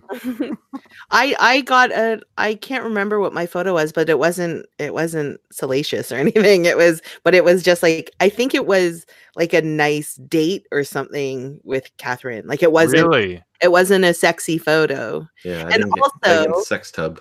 Oh man, yeah. She was in the bathtub. Her hair was up, and she'd never glasses on. I saw that on your stream, and I was like, I didn't get that photo. It's not like I was like upset or anything, but also, I was upset. when I was watching Musty's stream, I was like, I did not get that. I was just a little bit ahead of you when I was watching the stream, and you got your second photo from Catherine with the C. And I was like, my photo did not look like that. Because that's when she's wearing like the leather devil dress, whatever, like the lingerie. Yeah. And I was like, she was just wearing like a little pink nurse's outfit with a syringe or something in mine. But my third photo was the same with just the red ribbon. So I was like, it was a big jump for me because I didn't have anything like super revealing up to then. And then my third photo was just like basically naked. I'm like, why did it jump so much for me? But so I think maybe that ribbon photo is just like everyone gets that one at the end. But that could be. I like how one of yours was a Blink-182 album cover. I never got that one. I did look at all of them. I didn't think any of them were like over the top, which I guess. I mean, compared to what happens now with phones, because I mean that was with a flip phone. I'm curious how those pictures got taken in the first place. Yeah, what kind of megapixel we talking camera here? Because my flip phone camera, that wasn't that good. But it's not like she was taking selfies. Yeah, they really didn't even exist at that point, right? That's a really good point, Musty. Now I'm very curious about going back and viewing all the pictures again with extra scrutiny. As you should. Who knows? Maybe you'll get the different ones this time around. Take a screenshot and then zoom in. You really want to be able to see all the details. So. That's right. Okay, good. Thank you. I will do that. Yeah, is there anti-aliasing here? What's happening? Yeah. So Travis, you mentioned being unhappy about the ending. I'm trying to get how much more of the story we want to kind of hit. Like there's some story beats, and eventually Vincent kind of comes to terms with a decision, and the decision is going to vary depending on how far your meter is in one direction or the other, right? Like he kind of makes a decision: do I want to be with Catherine with the K or Catherine with the C? And so depending on where you're at kind of drives to some aspect the ending. You mentioned being dissatisfied with how yours played out. Do you want to kind of talk through what you got and why it was something that you weren't happy with? Well, you mentioned that when I mentioned my ending, you said yours was worse, but I didn't see your ending, so I don't really know. But I got the Catherine bad ending, and I had a lot of blue going. Like, when I say Catherine bad, I mean Catherine bad ending. Oh, okay. I was on the side of blue. I maintained blue, and I even got cocky. I was so far in the blue that I decided to have a little fun at the end. I'm like, I'm pretty blue. Everything's going to work out. And even given that escort mission, I think kind of leaves you in a place where you think everything's good with Catherine. You're like, okay, I can wrap this up. And then you go through that last sequence, and then suddenly I'm in the bar with Catherine. And I'm like, what are you doing here? We've broken up, I think, at least at this point, twice in the game so far.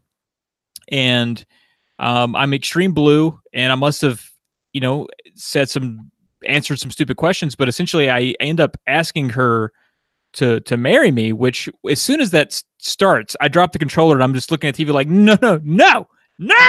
Like I'm very upset with what's happening because this is not what I wanted at all. I kind of wanted Catherine to at least be friendly with me at the end, if not completely marrying me, but for sure just be on good terms. And I didn't get any of that. And then she declines because she's, of course, as I suspected the whole time, some kind of witch or demon. And so not only did I get to ask the wrong girl to marry me, she says no. So that's like the worst ending I could get in the game. And I played most of the game with some air of moral superiority. So I wasn't very happy with the end at all. You win. That's yeah. I win now? Yes, you win. Yes. So my ending was I for some reason my meter really kind of stuck to the middle. Like I was almost in that section that was still gray, like right neutral, kind of a little bit trending toward the blue. And so the story happens, the escort mission happens, and then Catherine says she doesn't want to be with you, and that she knows you've been cheating. She wants out because she knows that you're not You're just not that into her. And meanwhile, my Vincent is like, no, like I've made my decision. This is what I want. I want to marry you. Like this is what I want. I want that. And she's just like, nope. And she just kind of leaves. And through talking with and kind of getting the revelation about what the dreams are and why the dreams are there and who's kind of driving all of that, there's an arrangement made to then have Catherine show up the following day, assuming that Vincent survives the final night. And so she shows up. I push for it. I push to get back, hey, let's get back together. Let's get back together. And she basically just said, no. And so I got the refusal on the side that I think you wanted, although you didn't want the refusal at all. But you ended up, that's brutal that you ended up asking just based off of some of the questions that they throw at the end. Shifted you entirely to the opposite side of the spectrum. That just doesn't, that's rough. Yeah, imagine asking the wrong girl to marry you, and then she says no as well. It's the worst. It's worse than my prom experience. Well, and she can't be with you because she wants to continue succubusing, right? I know. She didn't even hate me so much as a demon that she would marry me just to make my life miserable in hell. She was like, nah, dude, you're a loser. I'm done. It was bad.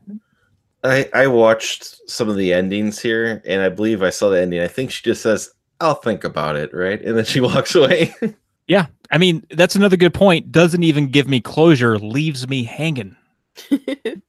I watched all the endings. I got the true Catherine ending. I think that's the same one that Ryan got, I think. And I watched Musty's stream your ending, and it's the part that I was shocked about was just how abrupt it was. It just ended, and that was the end. Because when you get the true ending, it's like a really long cutscene. Then it goes to the playhouse. She explains about how everything's gonna I hope everything works out, and then you get back into the TV and you watch another really long cutscene, and then you stay through the credits, and then there's more stuff after the credits, even another scene after the credits. Yours was just the end. He just fell asleep. He just passed out. He just passed out on the table because he finally was free, and that was I guess something that they were saying is like, hey man, you got what you want. You can now, although they didn't understand that he had kind of now made this commitment to being ready for a baby, being ready for marriage. He was like, I want this now. But she ended up not being pregnant. And then, and basically he just exhausted to the point where he just fell asleep. He just falls asleep on the bar table. And I was just dumbfounded because the ending that I got the first time I played through, and I will need to preface this by saying I did not answer these questions this way because I felt that way. I'm not that type of individual, but my meter was all the way red because that's just how I wanted to play. You were kind of talking about how when you look at that meter feels like it's to some it feels like it's a good versus bad, that there are finite K and C on the end of that meter, and I wanted to play it at that age and that where I was at in my headspace. I wanted to play it that way because it was a departure from how I would act in real life. And so I got the true Catherine with the C ending, and that ending is insane. And I don't know that I can do it enough justice, but it ends up that she accepts your marriage proposal. You end up meeting her father, who doesn't want her to get married. And then she even gives up the whole being a love demon for you. Although the requirement is that you have to come live with her in the underworld. Watch it. It's delightfully hilarious. I wish that one of you would have experienced it so that you could have seen it. But the video is still worth watching. No, it definitely is. I watched that the other day, and it makes me. I said I had the Catherine with the K, the marriage, her marriage ending. Yeah, I got the happy, good, fun ending. for that one. And I was really happy with the ending. I really enjoyed it. But upon seeing that ending, it completely made me want to rechange my decisions for that whole game, because it is by far and away the best ending in the whole game. It's so good. It's so good. I don't want to give that one away because that's how good it is. It's really, if we're going to commit to one thing in the game, make sure that's the ending you go for, because it's that good of an ending. It's hilarious. And I mean, if you want the happy, good, fun ending, sure, but that one's like the best ending, period. There's a point in the game, and does it happen no matter what, where Vincent and Catherine with a K break up? Did that happen in all of your games? Yeah. So I guess that always happens. And there was a point where I was just like, good. Like, I feel like Catherine with a K deserves a lot better, right? Yeah. But then there's that part where she lies. She doesn't lie about being pregnant. She finds out that it wasn't true, and she withholds that information from Vincent and says it's because she didn't want to lose him, right? And so she has this, I mean, nobody's perfect, I know that, but it was just like, now I don't care. You guys deserve each other. Like, what? Like, you're neither of you are perfect, and I feel like you can probably make it work out. And I was happy with the true Catherine ending, because I was just like, whatever. At least they're not going to burden anyone else. That's how I started to feel. But did you watch any of the Freedom endings? So there's good, bad, and true endings for both Catherines, and then there's just a good and bad Freedom ending where I guess Vincent just chooses, like, you know what, I'm good. Like, I don't need either of them. Chooses neither and parts on amicable terms with them.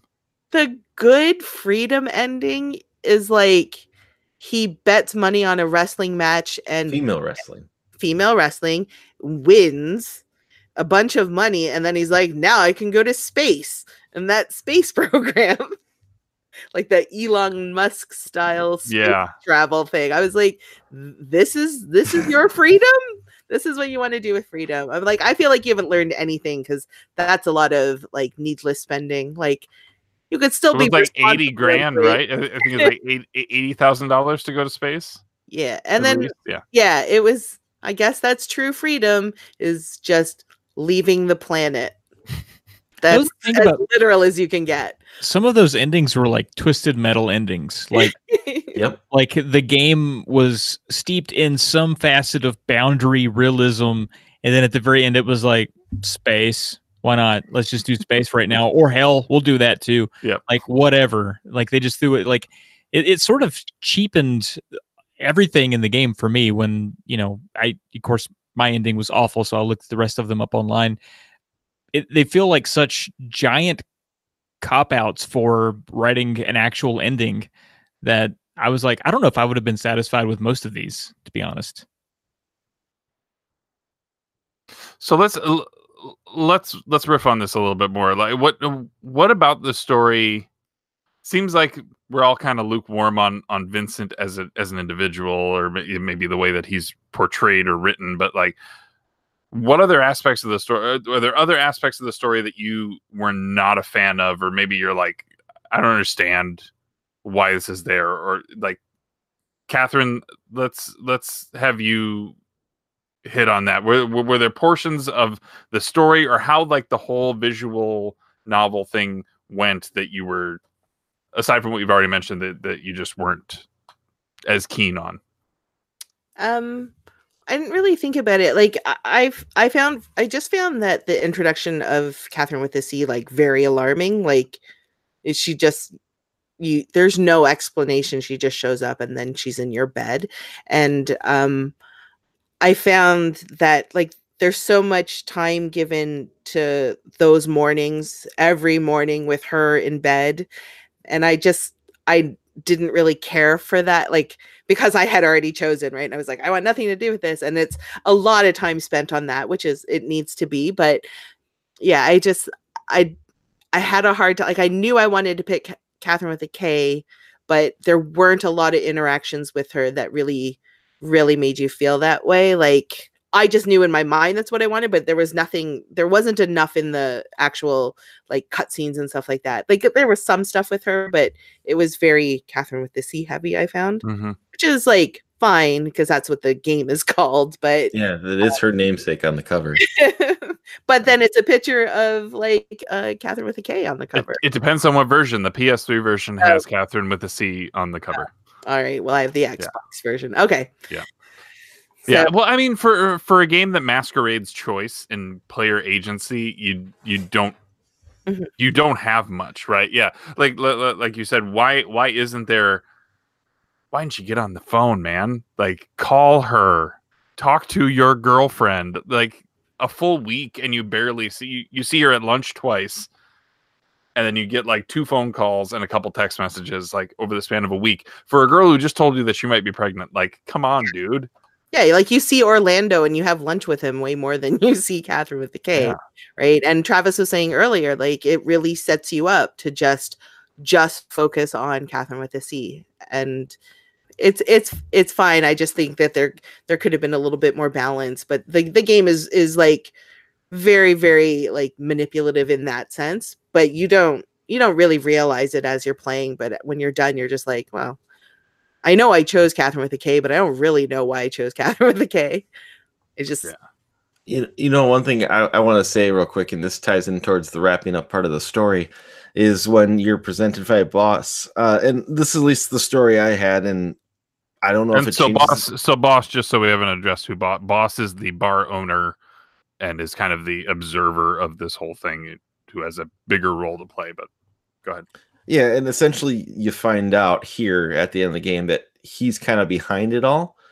And the one thing when it's kind of wrapping up towards the end, and I'm assuming this is how I played it. I assume the whole game is like this every way. You find out that Catherine, he tells you, is a succubus, and she's not really real. So, and then Vincent comes to the realization, then if she's not real, then it's not cheating.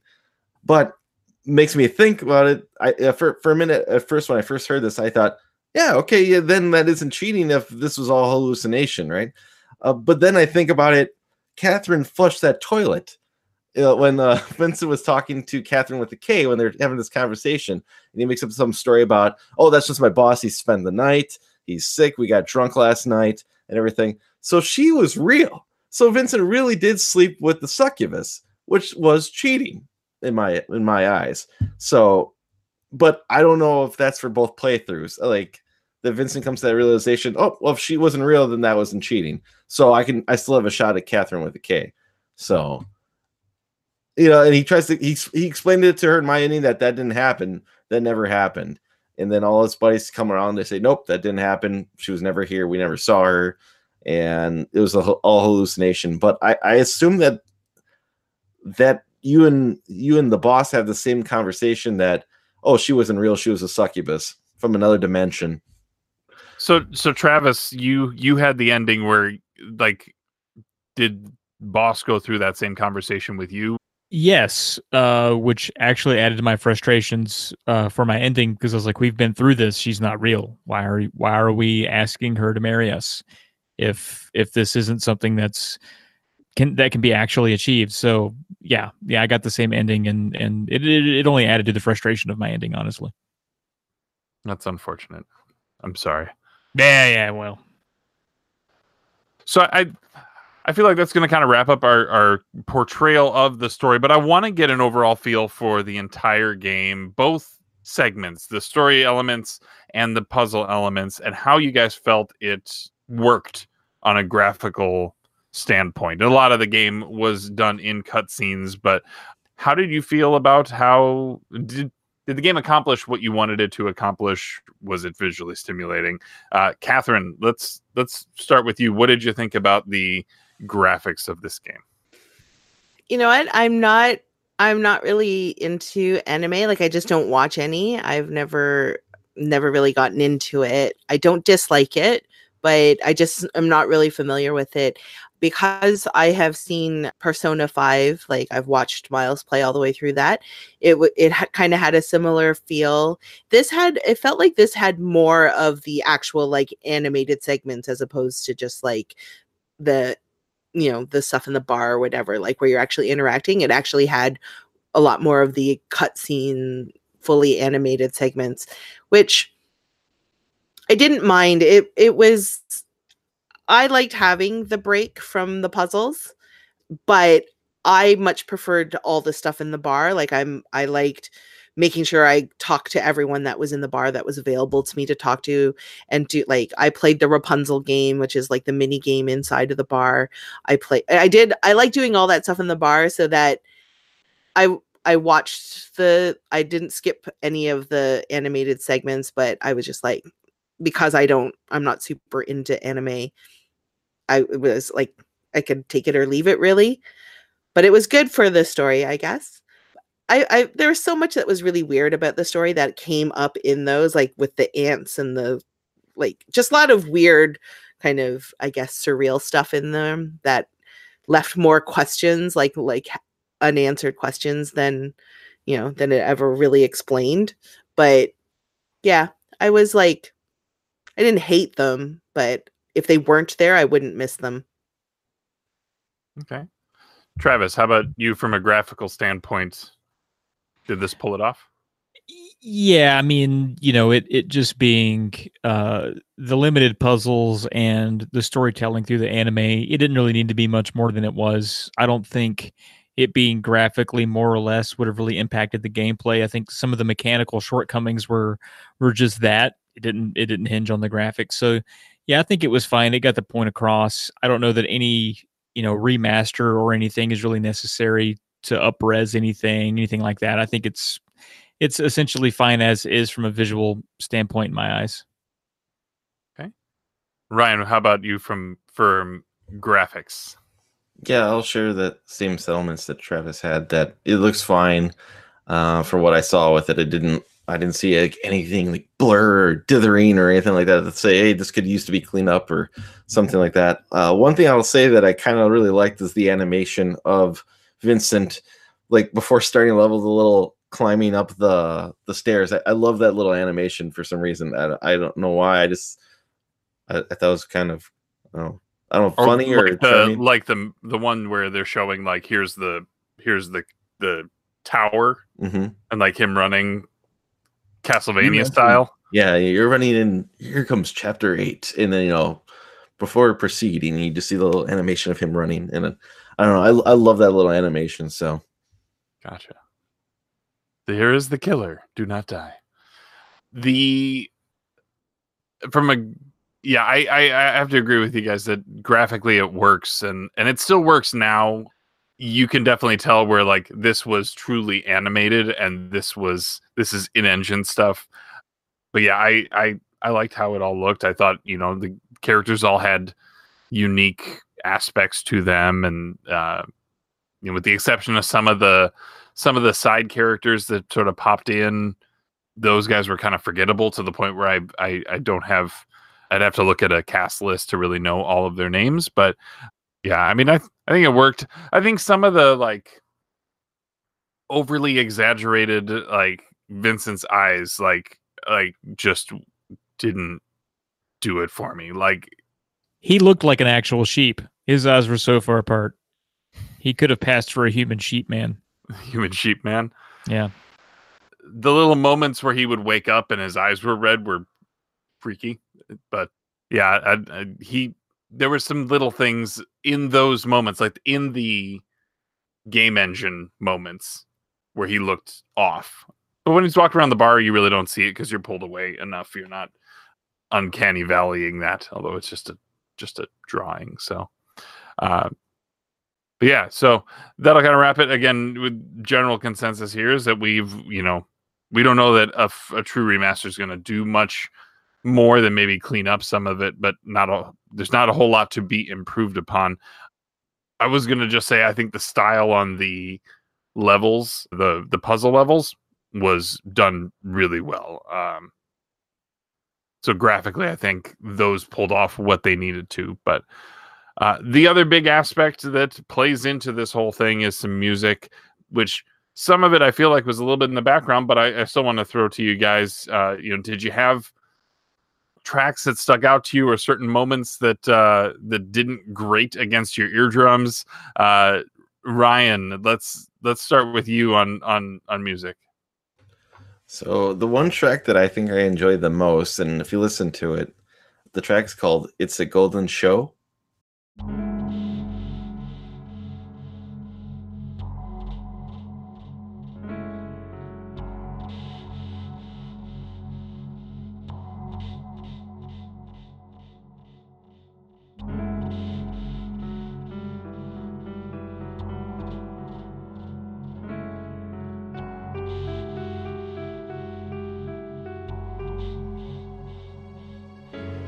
No, I love the beat for it. It kind of it kind of starts off with the piano a little bit, and it kind of reminds me a little bit of the background music in Resident Evil 2, the original. And it starts off before then a drum beat kicks in, and then a saxophone or something. And it really picks up, and it's, I don't know, it's pretty catchy. But like, I just love the music, how it starts off like that.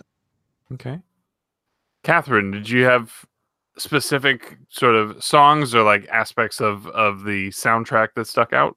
You know what? I didn't really pay too much attention to the music, but I liked, I think it's called Pandemonium.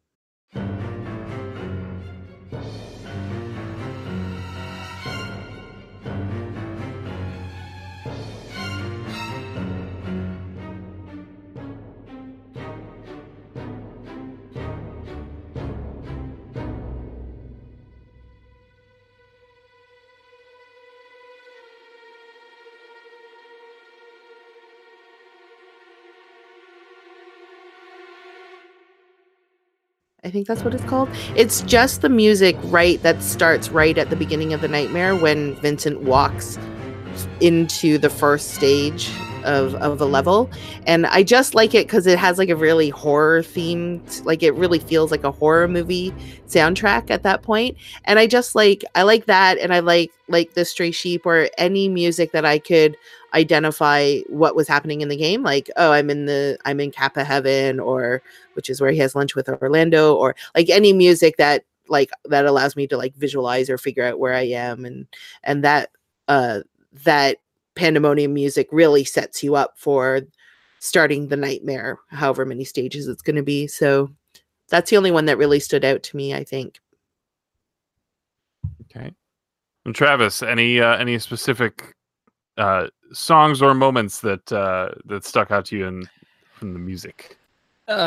No, not really. I think I played the Ass Mouth Monsters so much that at that point I just switched to podcasts and just went straight murder podcast for the rest of the game. Not to say that Atlus doesn't do great work. I mean, Persona 5 is amazing. They're known for being stylistically, I guess they don't really conform to what a lot of other games do. I'm sure it was great. I just didn't, to get me through the game, I needed something else in my ears. So, I opted for something different. Okay, that's totally fair. For me, I think the opening track, which is called Yo, which is sort of like their opening credits sequence, is kind of this like interesting hip hop take.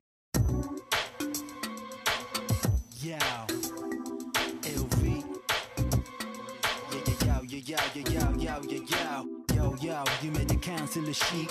1, 2, 3, get sucked in my sheets. And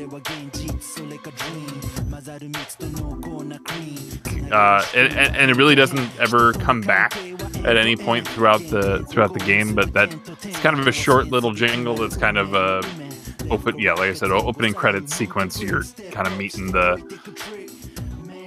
main character, and here's Catherine. I like that, but really, to me, not a whole lot else stuck out. I think one of the things that came up from the stream is that there were some people who found some of the tracks to be particularly grating. There's one that sounds like you're like in a strange, like, insane circus type of deal. And then also, if you get stuck with the bell ringing, apparently a lot of people don't like the way that the bell just continues to ring if you're close but you're not finishing the level. I think it even perpetuates through some of the landing page, or the landing area where you would be able to talk to the other sheep and stuff like that. But yeah, that bell was rough, and I know at one point somebody asked me to turn it down, so I did to appease them. But yeah, it's kind of tough because the whole game is sort of written with just ambient music, because you were going to be in so much of a dialogue heavy. Well, there's also like I don't want to say classic tracks, but songs that people are familiar with, like the Hallelujah when you complete a level, and there's some other tracks like that too. That I'm not thinking the names of off the top of my head, but they're definitely like your common everyday tracks that I don't think have a trademark on them that anyone can use. Public domain tracks. So okay, so obviously we want to take a moment to again thank those of us who are here for playing the game of the month, but we aren't necessarily the only ones. So I want to kick over to Ryan, who has some input from other members of the community, some of which who did play the game also, and some who just had some general thoughts about the game in the moment. So Ryan, how about I kick to you for this? Yeah, so we have a bunch of community members who play with us, and not only ones who've taken pictures and show us that they're playing. We have Self Destructo and Church and Mighty Q Dog and James Retro Pixel, and he says this game has a captivating story, and Vincent sure has got himself in a lovely predicament. Church here posted his thoughts, and he wrote, he's had this game for years, and it's a perfect time to finally play it. It's quite saucy. Got the true ending for Catherine, and he played through it again to get the true ending with Catherine with a C. He said he's surprised on how much he had fun with it, or how much he enjoyed it, and he's pre-ordered the full body edition. So he was all on board for this game. You also reached out, and to those who maybe aren't playing along, but that had thoughts on the game as well. And we actually got one there too, right? Correct. Travis, would you like to take? Yeah, I'll do the last one here. Estelia at Estelia's Lair says, I like it. The puzzle sequences were fun. Animated scenes were top-notch. The bits of trivia about drinks are fun. NPC interactions and arcade game at the bar were fun. Vince is a fun dork. Catherine with a K is wife material. Being trans, I wish they had treated Erica better, though. And I didn't get that ending, so I'm not sure how they treated Erica. Can anyone speak to that? I can a little bit, and at least in the Catherine true ending, I think that's essentially where I think they said they kind of hinted at it in the game. Now it went way over my head with Erica being revealed that she is trans in the game. To me, it wasn't to the very ending of the Catherine true ending that it's revealed that she was once a man in high school, because she was buddies with them in high school. Him, like Orlando, Vincent, Johnny, they're all buddies, and she was known as Eric in high school. So now when she says she wished they treated her better, from coming from that impression at the end, I think that they were all friends in high school. So I think when they kind of riff on her a little bit, I think it's just kind of maybe busting her chops a little bit, because she's a buddy of theirs from high school. So I don't know, that's just my impression for it. I can speak to this a little bit, because there were some comments that I found, if you really exhausted the conversation dialogue with her in, like, after most of the bar had cleared out, she would usually sit down at the bar with Boss, and you could sit down and talk to her. And there was one point where there were actually a couple points where I think Vincent actually, he says something to the effect of, Erica makes a comment about how, any woman would know that, and he makes some comment about, yeah, I should probably ask one, or something. Like there's some points where he's almost digging at the fact that there's this one point where Erica says she wants to get into to women's wrestling, and she'd probably be really good at it, and he's like, yeah, they wouldn't even let you in, and it just kind of creates some mystery there that they never really touch on until. They don't, and then and then in the final, in the true Catherine ending, they actually call out the fact that she was born as Eric, but She also there's the dreams. she does mention that she starts having dreams after she gets with Toby, and I think I've drawn a conclusion as to that. I was trying to read into it a little bit. I didn't want to dig too deep on it because it really wasn't going to be super relevant for the podcast. But the concept that Boss had was that he's doing these dreams to weed out those who aren't going to further the human species. And the thought is, it's not stated anywhere, the thought is that because Erica is in a relationship with Toby, she's preventing Toby from being in a relationship that can have children. And that's why she's having the dreams. Makes sense. Because that's his plot towards the end of the game that's revealed. That's, Let's ignore the fact that underpopulation is the main problem in this game, because no, that's just the villain twist. The main plot, I think, of the game is no commitment. Not a person not being able to decide what they want to do with their life. That they're just milling about for years, I guess. Yeah, but he explicitly says that they're not making enough babies, essentially, right? Well, yeah, that they need them like livestock, like sheep. He needs to keep the world stocked. And those who aren't pursuing that it really goes off the rails. Maybe it's not Earth or a parallel universe where there aren't enough people. Maybe they're in space. Not enough people would be a nice problem to have right now. Okay, that's as political as I'll get. Just kidding. Well, to Estelia's point, maybe they should have treated Erica better and the whole topic of that better. But in 2011, the fact that maybe they even acknowledged trans was sort of progressive for that time. I mean, that was only, 8 years ago? I don't remember many games really touching on that at all. So maybe that's some positive you could take from that stance. But I definitely get that maybe it could have been better, or at least better recognized in some way, versus just kind of adding a shroud of mystery and then sort of feeding you bits here and there and letting you piece it together. And just confronting it up front. Maybe that's the point that Estelia was trying to make. Yeah, it was just a pretty casual mention, right? And so it seems unnecessary to mention it at all if you're not going to turn it into something, or really, right? Because she's such a secondary character, tertiary character, really, right? She's a lot of exposition, right? She kind of helps be the one who's like, I've been hearing these stories because I've been seeing the news, and hell, did you hear about?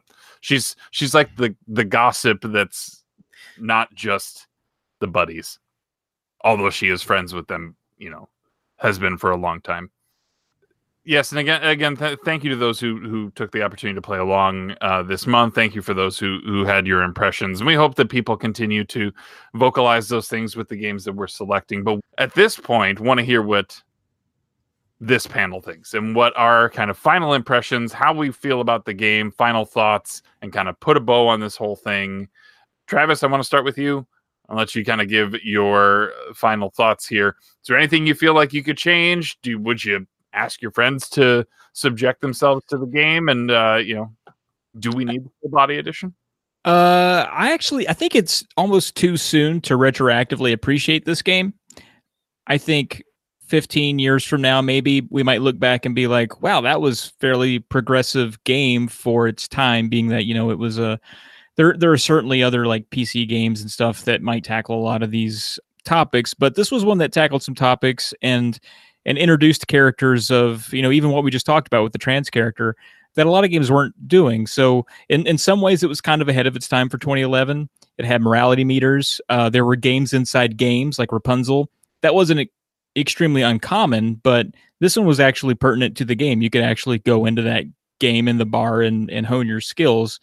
You could make decisions, you could get nudes on a flip phone. I mean, it did so much that most games don't do that I think it is noteworthy, but we're kind of still in some of that now. Like you play, GTA, Red Dead, not that you get nudes on a flip phone in Red Dead, but those games are still following that path of mixing genres and, Nier, for example, and sort of enveloping it all into a major or a big time narrative. So I think Catherine, for as much as I don't like most of it, I think it was really nuanced and unique for its time. So I don't have to like it to appreciate it. I'll say that. But I think it's certainly something that, years down the road, we might look back and point to this game and say that did some stuff that a lot of games before it didn't do. Okay, for sure. Catherine, Yeah. final thoughts on Catherine? I didn't hate it as much as Travis hated it.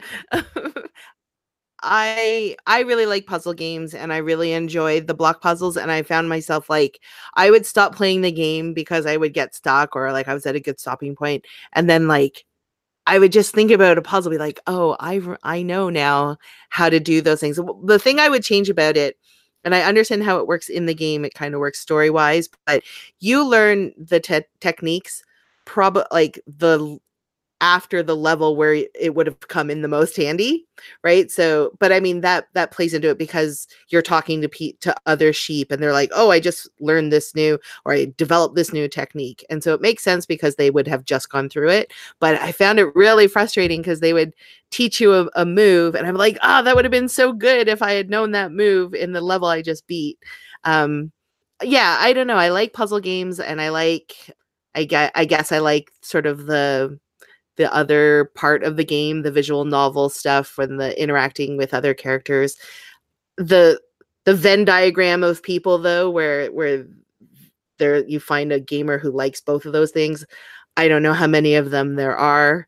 I would recommend it to them, but I wouldn't necessarily recommend it to someone who just likes puzzle games or to someone who just likes the RPG side of it, because the puzzles are really tough. They are really, really tough. And I think like maybe it's easier very like you still have to solve it though in very easy mode, right? You have like some cheats and stuff, but you still have to be able to solve the puzzles. And like that could be for if you don't like puzzle games, that can be a real deterrent. So I recommend it to people who like both those genres and want to find a unique way to combine them both.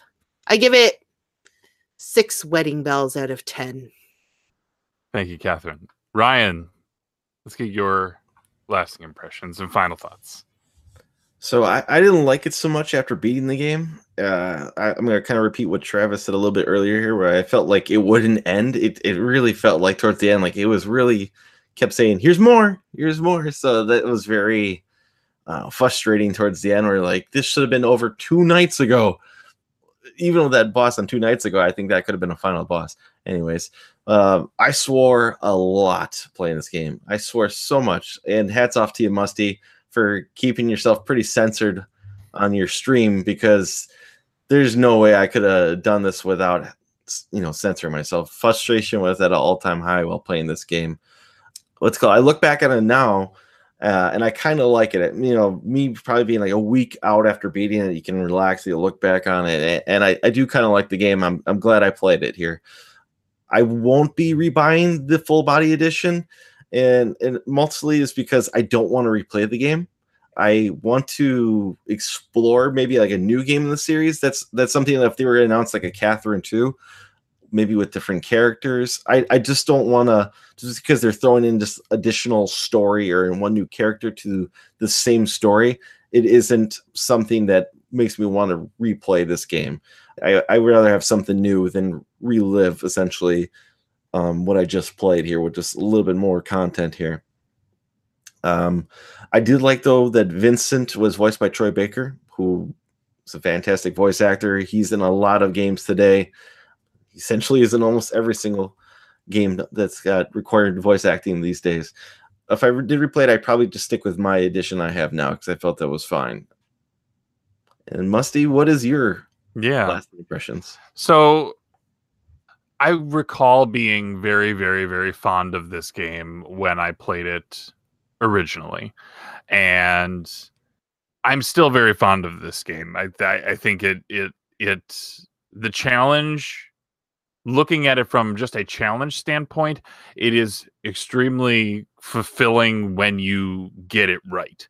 And there were a lot of moments when I was playing it where it's like all of a sudden I'm like, that's it. I got it. I just need to climb up this stretch, and I got it. I nailed this puzzle. Like at the end, there's a couple of spots where it's just you're just climbing up stairs, and it's just keep going, just climb. Especially the escort mission, the end of that. There's easily like a 20 to 30 step where you aren't pulling any blocks out. You're just climbing, and it feels good when you get the puzzle right.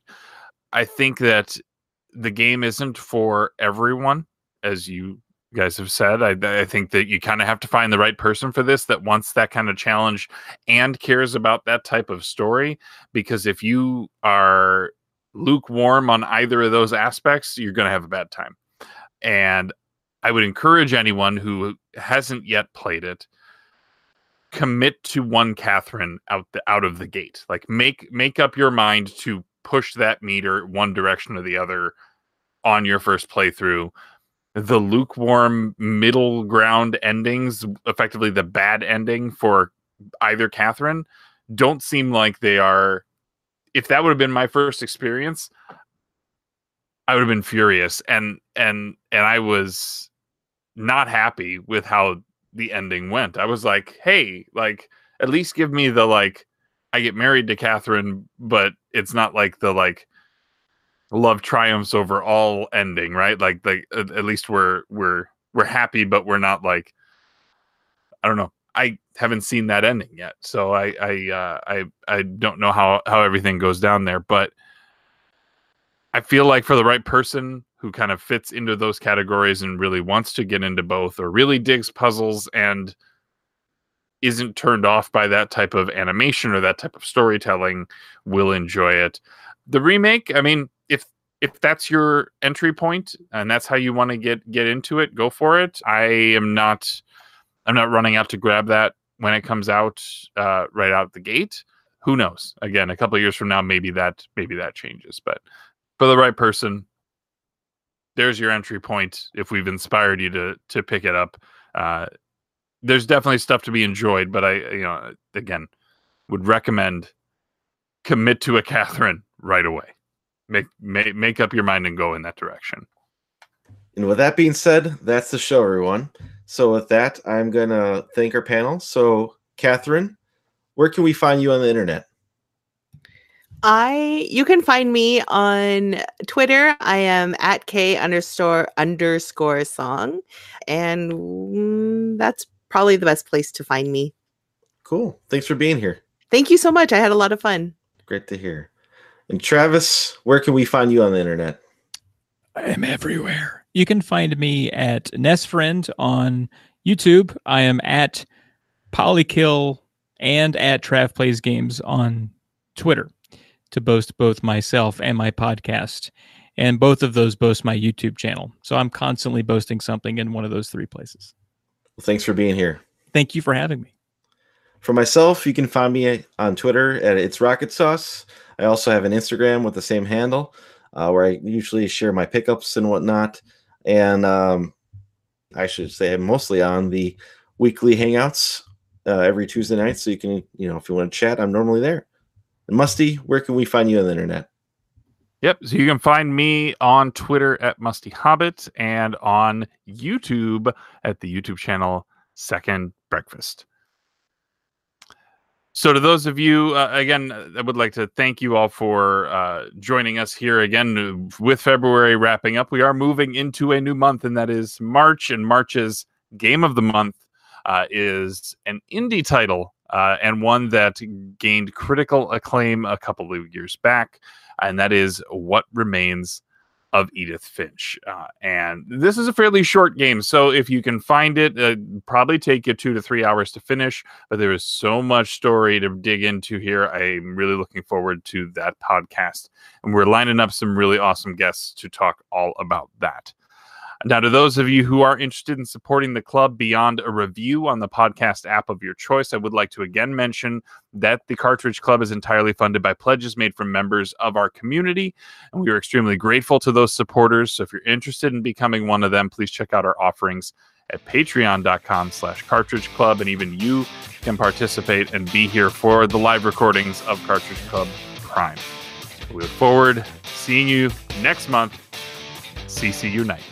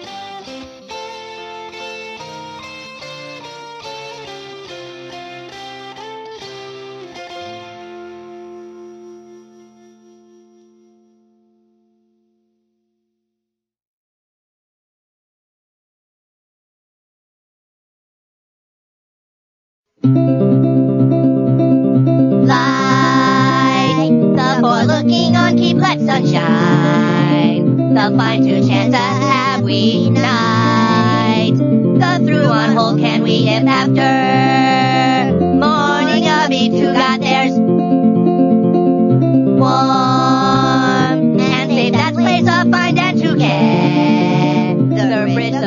we don't.